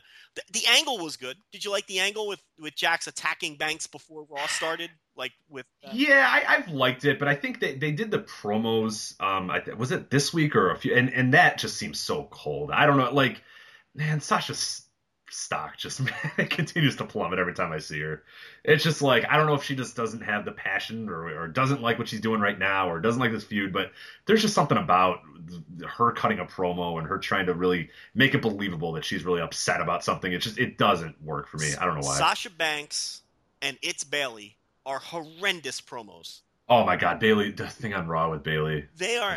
That was a pre-tape too. Yeah. They could have had another. They could have said, "All right, well, let's try that again." That was the best one. They probably said, "You know what? We're done." That'll work. That'll work, Bayley. Look, they're good wrestlers. They can go out there and have good matches. Charlotte blows them away on the mic. And look, and Charlotte isn't exactly her father. Okay, but I'll tell you what though, Charlotte's better than she gets credit for. She's very. I gotta be honest, Rich. Even when people were down on Charlotte, for whatever reason, I always connect. I like Charlotte. I think she's good at everything. I think what's really helped her promos is there was a while there when she talked and it seemed like she was just loudly reading her lines, like in that tone too. She's not doing that anymore. She's got confidence now. Before it was you could tell in her head, she's like, all right, don't screw up, say my lines. And she would just very slowly tell you what she's supposed to say. Yeah. But she doesn't do that anymore. Now she's gotten a better flow, and that happens. People progress and people get better. Yeah. We forget that these are young, people trying to progress, and she's done it. So I don't know how old Charlotte is, but yeah, okay. Well, she's younger. I just wanted to fire her. Yeah, we don't know how old Charlotte is. Charlotte might be 40 for all we know. But do they actually say they say 30? I don't know how old she is, but there's some speculation out there. But it doesn't matter though. Who cares? But yeah, I agree. She's a much better promo than these two. She projects her character better than the others do, too. I think she does a better job with that. You're right. Sasha Banks is the pits. It's Bayley is the pits. They're just bad. Look, the promo classes, they obviously don't. None of these people are good promos when they come up from NXT. They just aren't. Promos might be one of those things that you just can't teach. I mean, maybe you. No, I mean you can't. I mean I don't think you can. I never thought you could. That's always why I was. You might be able to refine people, but I'm not sure. It's like you either are good at that or you're not. I mean, I really don't think you could. These promo classes, I don't think you could teach someone to be a great promo. I just think you have to have it in you. And that's what wrestling always. I mean, there was obviously, the people that have watched wrestling beyond, the last 10 years, that there were just guys that just sucked at promos, and they just either didn't have them talk or had them talk very, really quickly and get them out of there. A Kerry Von Erich was a guy not very good, so let's have him say one or two things and get him the hell out of here as quick as possible. Ricky Steamboat. Yeah, Ricky Steamboat was a great wrestler, all-time great, was a top-tier babyface, but you never heard him talk because he was terrible. Kerry Von Erich's promos are so bad. They are legendarily awful. That they wrap back around and they're good. Because go on the network and watch his promos from World Class.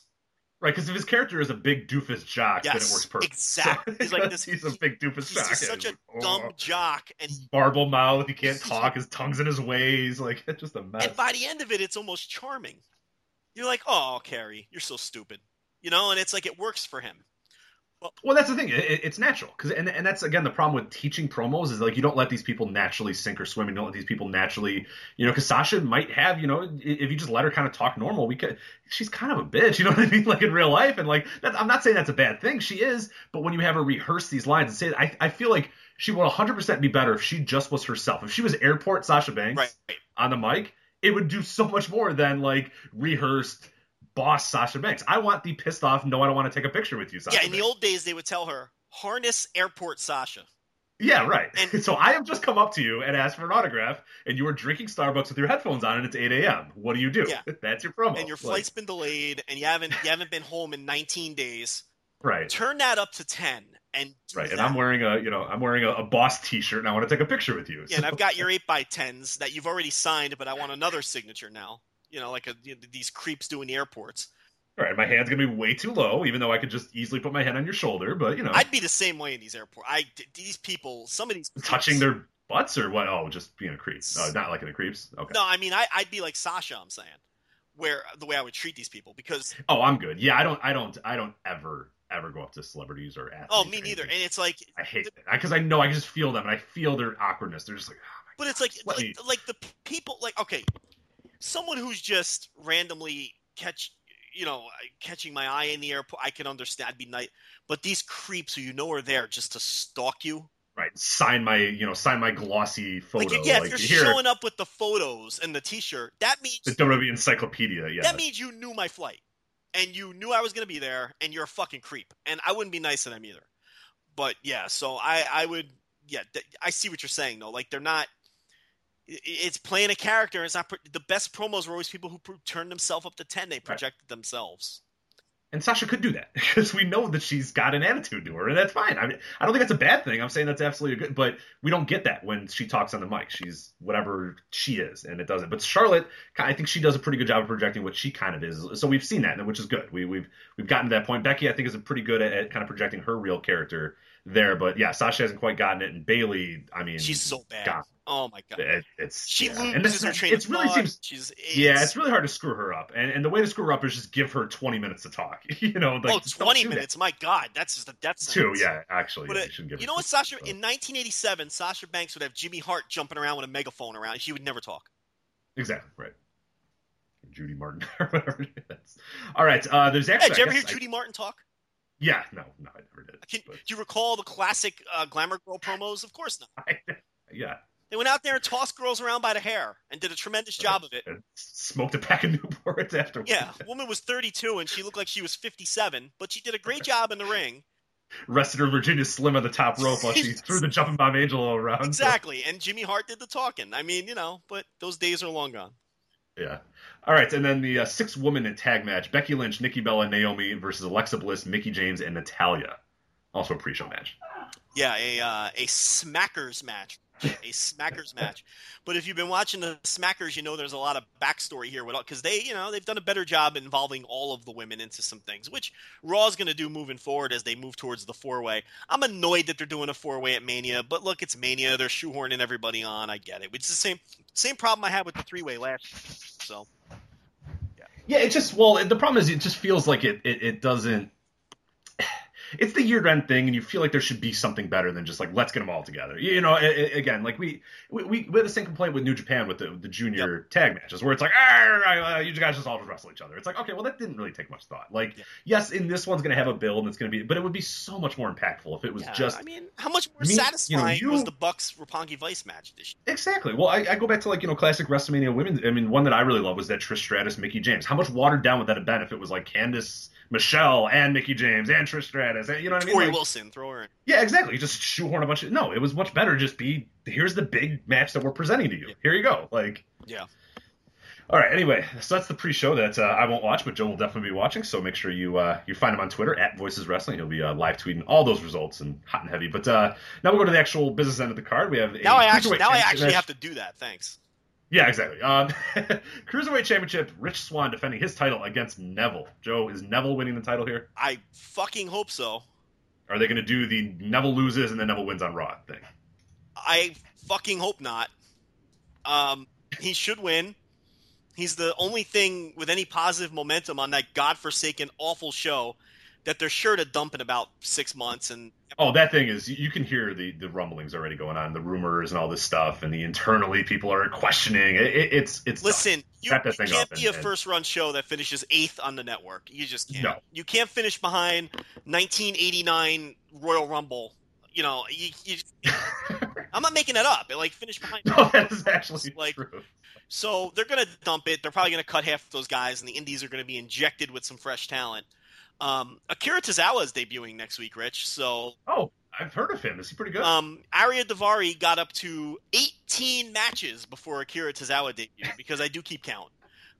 It'll be 19 if he wrestles before Tozawa. He'll probably wrestle on Raw again because you can't have a Monday Night Raw without Arya Daivari. With the hot Arya Daivari action. As we all know. So yeah, that guy sucked. I saw him in like Dreamwave and he was terrible. You know what I mean? Like low-key buried him when we first talked about the Cruiserweight Classic brackets. You low-key buried him. You didn't want to all-out bury him, but you low-key buried him, so I got to give you credit for that.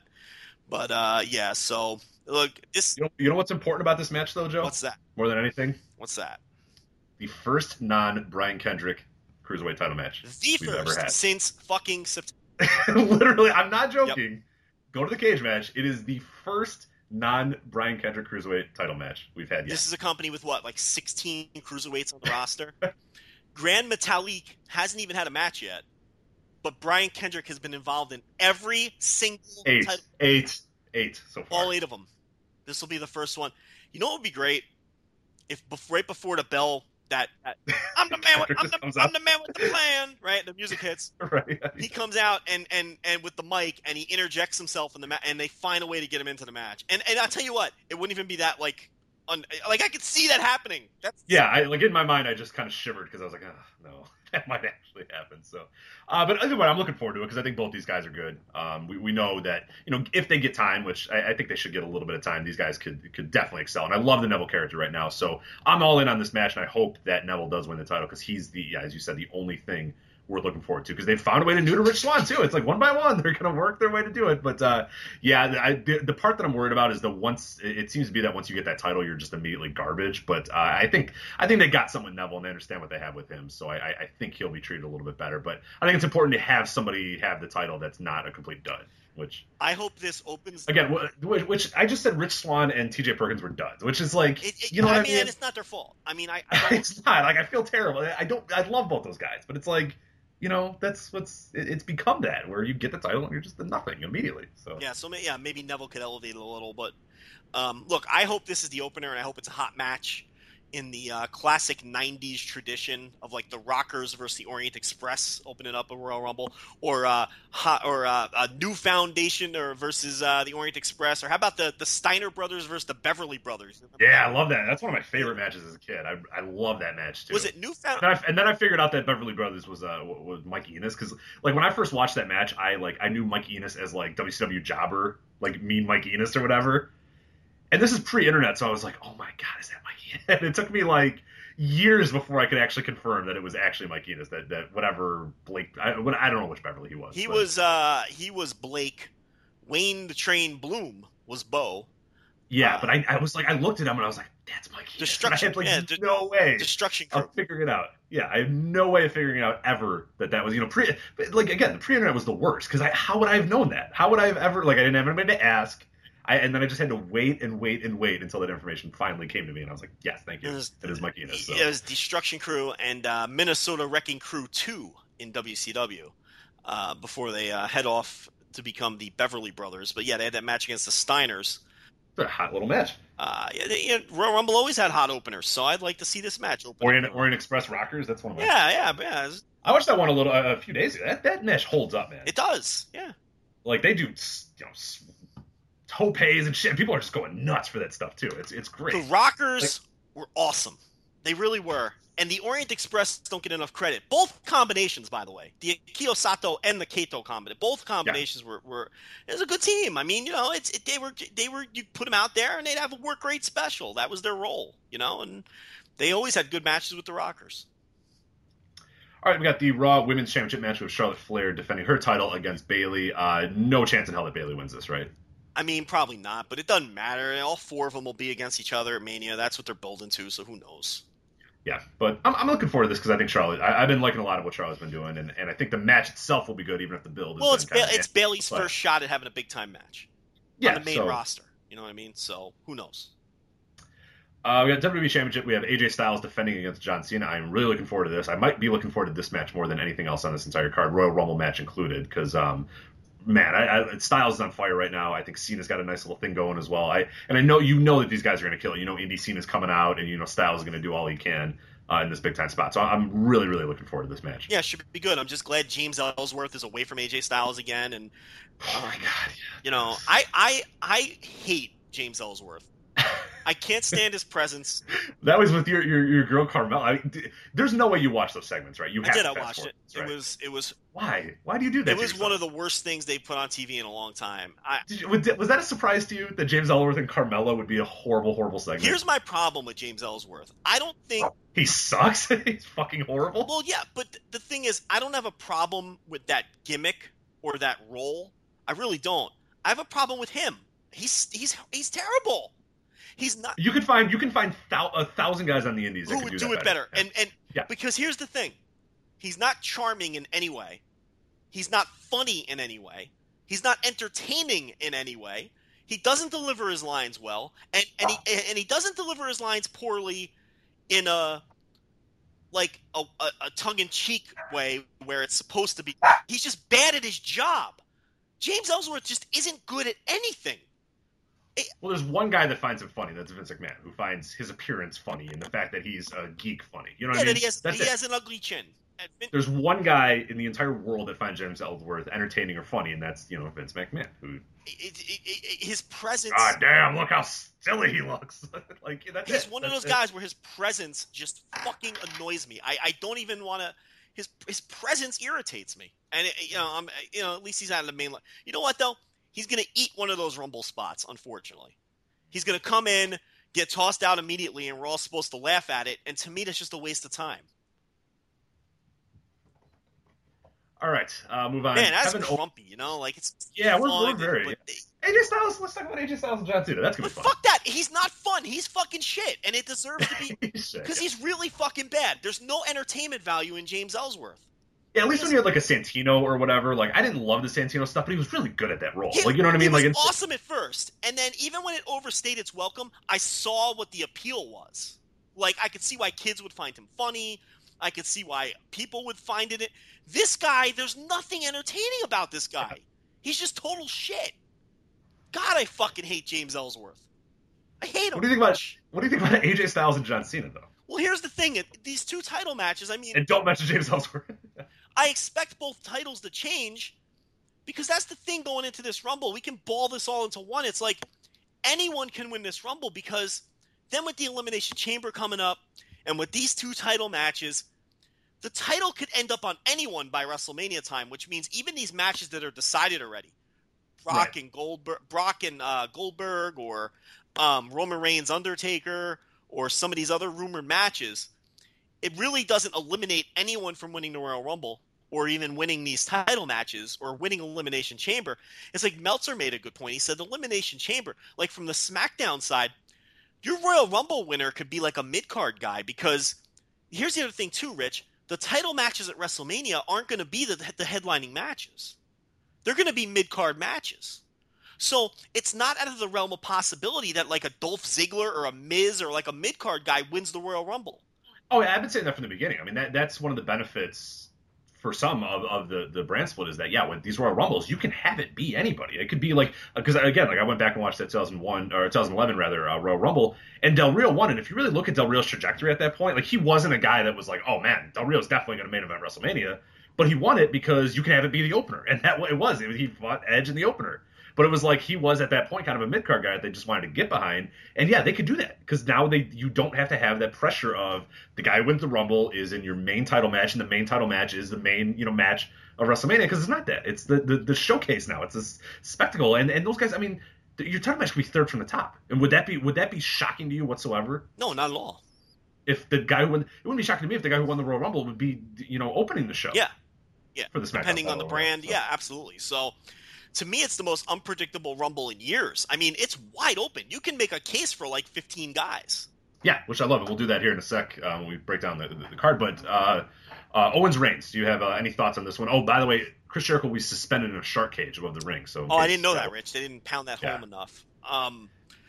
Yeah, I wish they would have just put the cage in the ring and then had them interact with it in some way, so I would know that the damn cage is a part make of it clear. So. Jeez, but Vince. Yeah, come on, subtlety, man. You're so subtle. I don't know what's going on. I don't know why. I don't know what the. I wonder if Jericho will drop an item down to Kevin Owens, which then Roman Reigns will intercept while the referee is. So we don't know what's gonna happen. But yeah, I think Roman Reigns has a better chance of winning than Cena does. Although I think both of them could win. I think they're definitely getting the title off Owens as soon as possible, and then you're gonna have Owens Jericho in a mid-card match at WrestleMania, which does nothing for me. I have zero interest in it. I have zero interest in that entire proposed Mania card, and I know we're going to hear shit from people. But look, what do you want from me? I got to be honest with you. That card looks like dog shit. But I get it. It's WrestleMania. Yes, I will be plopped on my couch and I'll be watching it. Yes, I will enjoy it on some sort of level. The popular word is spectacle, because it is a spectacle, but those matches are dog shit. I just got to be completely honest. There's not a single match that's proposed, aside from Brock Goldberg. That's the match I'm into the most. Well, let's talk about that real quick before we talk about the actual Royal Rumble itself. Here's the Mania lineup at this point. This is what Dave Meltzer wrote in this week's Observer. He said it is looking like Goldberg versus Lesnar, Undertaker versus Roman Reigns, Triple H versus Seth Rollins. Yeah, that's a huge for me. Chris Jericho versus Kevin Owens, which the build of that's just going to be shit too, even though I like both of those guys, but. Bray Wyatt versus Randy Orton. Oh, God, I don't want this. And remember, that can end up being a title match. Wait, is this the Royal Rumble? What? Get out of here. No, We're on the air. Come on, we got 1,000 people listening. What? Get out of here. here. What I have to watch on Sunday? No, that's not the Royal Rumble. That's WrestleMania. I won't make you watch WrestleMania. Because I don't want to watch those matches. What was that? I don't want to watch any of We're not going to. No, that's WrestleMania. I won't make you watch that. It's like 9 hours now. I don't make you watch that anymore. The Rumble you got to watch, though. Well, as long as that's not the Rumble. Close the door. Get out of here. The nurse just buried the Mania card. Yeah, the nurse just buried the Mania card. Did you know that we didn't like it, or you just read that and thought? No, I was like, that's stupid. Yeah, what's the stupidest of them all? Bray Wyatt and Randy Orton, that's stupid. Yeah. Because they're not even, like, in the same genre, and they don't have, like, any reason to hate each other. They might, by that point. No, that's stupid. Okay, all right. They're in their own worlds. Mm-hmm. Don't mix them up. Lesnar and Undertaker. How does Big Show versus Shaq work for you? Shaq, the basketball player. Shaquille O'Neal? Yeah. I'll come in for that. Okay, all right. And then Brock Lesnar, I just hate, and I don't want to watch him ever. Uh-huh. But I like The Undertaker. Well, he's going against Roman Reigns. But I can't like I can't like that team because... They're not a team. No, it's Goldberg versus Lesnar. Oh, I was reading... Undertaker versus Roman Reigns. Oh, okay, Yeah, no, Brock Lesnar and The Undertaker are not teaming up to face Goldberg. Well, I was confused. Yeah, okay, well... I don't like Goldberg versus Lesnar. That's stupid, too, because I hate both of them. Oh, Triple H versus Seth Rollins.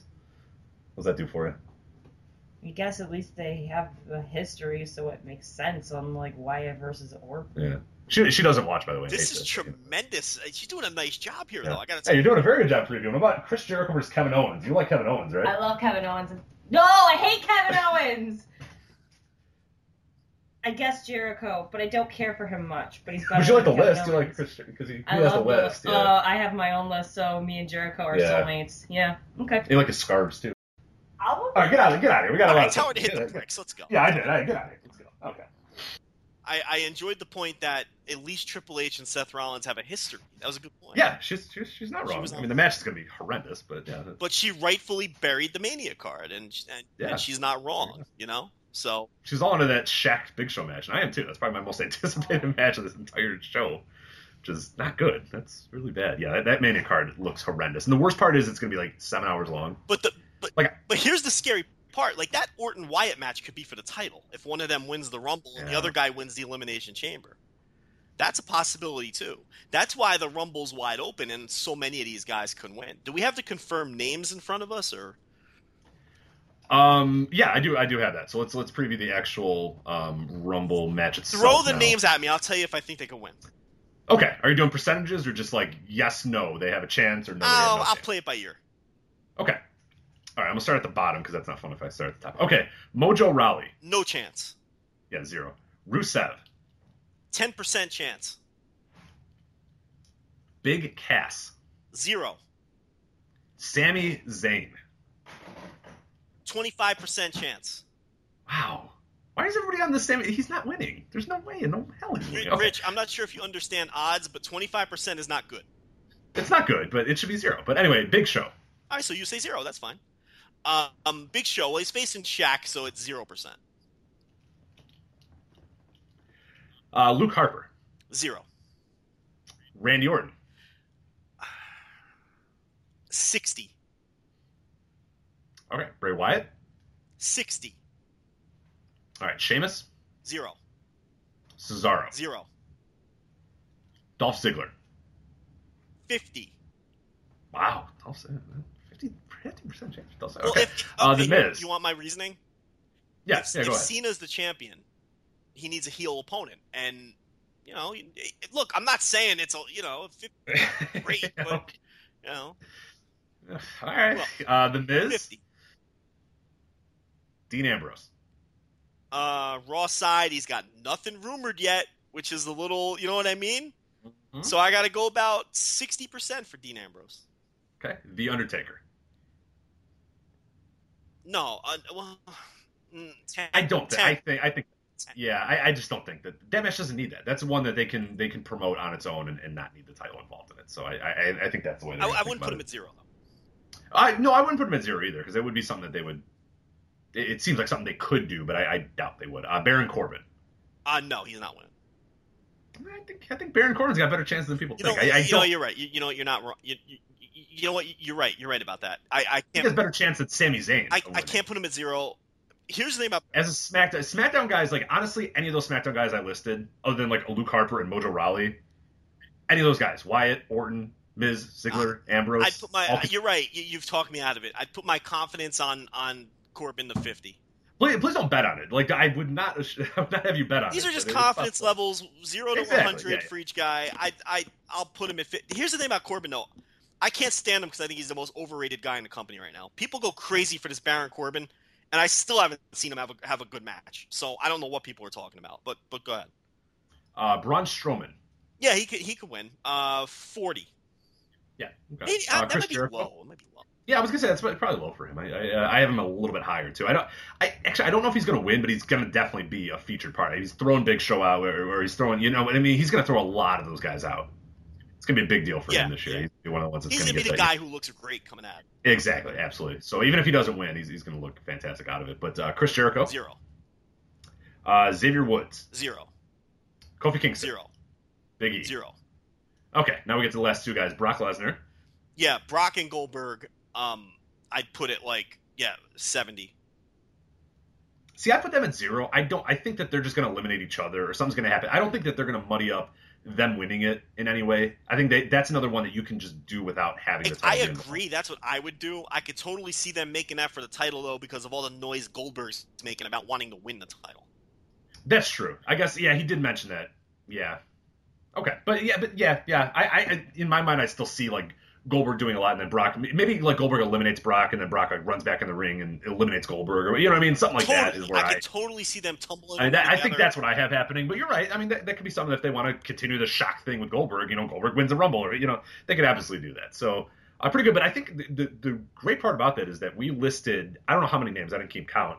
There's a lot of names there that could have a chance of winning it, and you don't get that with the Rumble that often. So I'm super excited about most this years. match. You're going 0, 0, 0, 0, 0. There's 3 guys. You know what I mean? Like, if it's one promote, it's like, all right, well, you know, we would know at this point pretty much a handful of guys. Maybe it'll surprise you a little bit, but there's 3 or 4 guys that you know. Okay, there's no chance anybody else, but these 3 or whatever, these 2 are going to win it.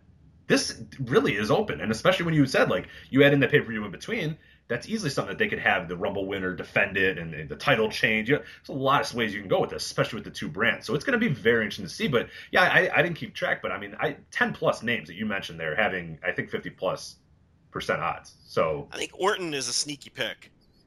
It'd be a boring winner, but I could totally see them pulling that. No, he's a boring wrestler, so I mean, there's nothing, absolutely. Nothing you can really do there to kind of. But yeah, no, I agree there. But that's cool. I mean, that makes me really excited about the Rumble, and I can't wait because we play our little Royal Rumble betting game. And I know Shake Them Ropes has one going on as well. I know I've seen a bunch of people doing it, and it's the only real show that you could ever really gamble on and like have some fun with. So you got people over. It's the best one to have people over with because I will never invite people over for WrestleMania ever again after last year. Yeah. After making my friends sit there for like 6 hours. Yeah. And The Rock's got a fucking blowtorch. And it's like, okay, what's going on? Yeah. It's like 10:30, and The Rock's blowing shit up with a blowtorch. Like, let's get the hell out of here. Like, I would never, but the Royal Rumble was a nice, quick pace. Like, that match itself is always really fun. So I'm looking forward to that a lot. And I think the idea that, like, there's, a lot of guys that can win it adds a whole different wrinkle to it that we really haven't had in many years. So I'm looking forward to it, definitely. A lot. All right, let's. We got to blow through these other shows here because we went way too long on Glenn Ruth history here. Takeover San Antonio. Let's talk about that. Which can't sell 7,000 tickets. Well, the card kind of sucks, so I don't know what your thoughts on this. I've been watching NXT TV. It's been fine, but I'm just not into this roster right now. I was stunned when all this talk of they can't sell out for this show. Then I did a little research. It's not in AT&T. It's not where the Spurs play. They're running Freeman Coliseum. Oh, that's a shitty rodeo ring right across the street from AT&T. Yeah, right? it's where the WNBA team plays. Yeah, okay. And that's an 11,000-seat building, and they only have it set up for 7,000, and they still aren't even close to selling it out. That's embarrassing. It's not good. I think that's a big knock on Nakamura, no pun intended. He doesn't exactly have a knock it out of the park opponent with Bobby Roode. I think Bobby Roode. I was gonna say yes. I mean, conspicuous by his absence is Bobby Roode's drawing record ever. So exactly. I mean, Bobby Roode. I mean, he's just a nothing guy. Is this a surprise to anybody that nobody buys tickets to watch Bobby Roode do anything? This is Shinsuke Nakamura defending this title against an entrance theme. He's not even facing a human being. This man is in the main event because of his entrance theme. Right. They should just plug someone's laptop into the speakers and just play the song, and then just that's it. Like I could see it not even being a good match. So this could end up being a shit show. We have DIY. I think Roode's painfully mediocre all the time. Like I never get it when people get really excited. I've never liked Bobby Roode. And Nakamura's not really going to rise. Nakamura rises to the level of his opponent. We know that time and time again. This match is not going to be good. Might not be good. And there's a good chance it won't be good. Yeah, and the rest of the card, man. Even like let's break down this card here real quick. Roderick Strong versus Andrea Almas. I'm into the Almas character, and that'll be a good match. But I don't know. The juice is like I don't know. It's fine. If they have good chemistry, it could be. It's not going to get a ton of time, but it could be the best match on the card. But I don't know if they're going to have good chemistry. And Almas hasn't exactly delivered. No, it seems like an odd fit from an in-ring standpoint too. Like I think both those guys are good independently, but I don't know how it's going to work together with the two of them. So yeah, I'm cautiously optimistic about that one. The rest of it, man, Eric Young versus Ty Dillinger. I mean, Eric Young's better than people give him credit for, and we know Dillinger's good. I enjoyed the angles that they did to set it up. I mean, this could be a really good match, or it could be a 7-minute 2-star special. You just don't know what you're going to get as we move along on NXT TakeOver One Night Only. Yeah. Asuka defending her NXT Women's Championship in a fatal four-way, yay, versus Nikki Cross, Billie Kay, and Peyton Royce. Again, if it's Asuka, Nikki Cross, I'm more excited. If it's Asuka versus either one of Billie Kay or Peyton Royce, I'm probably a little bit more excited. As a four-way, not doing it for me. The one glimmer of hope I have is on the go-home angle on this week's NXT. The focus was very clearly on Asuka and Nikki Cross. Yes, absolutely. The two Australians weren't featured at all in the go-home angle, but yeah, I mean, I love the angle to set it up where she had problems with all three and she storms into Regal's office demanding to defend her title, and he says, against who? And she says, all three, as the show goes off the air. That was a great moment. I'm into Asuka. You know I love Asuka. I am so into this character. I'm into her matches. Hopefully, we know the four-way formula often lends itself to shit. I just want to see Asuka destroy the two Australians and have it come down to the other two. I hope they do something interesting here is what I'm getting at. But, yeah, obviously they're building towards Asuka and Ember Moon. I mean, that's what they're going to. I think she retains here, and she defends against Ember Moon WrestleMania weekend. Yeah, absolutely. I think that's pretty easily the path there. Then we have the NXT Tag Team titles, DIY, Johnny Gargano, and Tommaso Ciampa, defending against the authors of Pain, Akam, and Razor. Yeah, I mean, DIY is going to have to carry these guys. It's a shitty card, man. It is. Jesus Christ. I mean, we like that's the match where you go and I'm reading that and I'm like, DIY Gargano. Okay, here it gets Authors of Pain. Damn it. And I like the Authors of Pain. I like the style. They're a perfect TV team. You know what I mean? Yeah. Made for TV matches. Made for just getting in there, beating the shit out of somebody, playing their music, and walking out. Perfect team for that. You got to be in the semi-main event of a takeover match. Look, they raised the bar with these takeovers. And I was going to say, and the bar is American Alpha and DIY. The bar is DIY versus Revival. We're going to talk about Match of the Year in a little bit.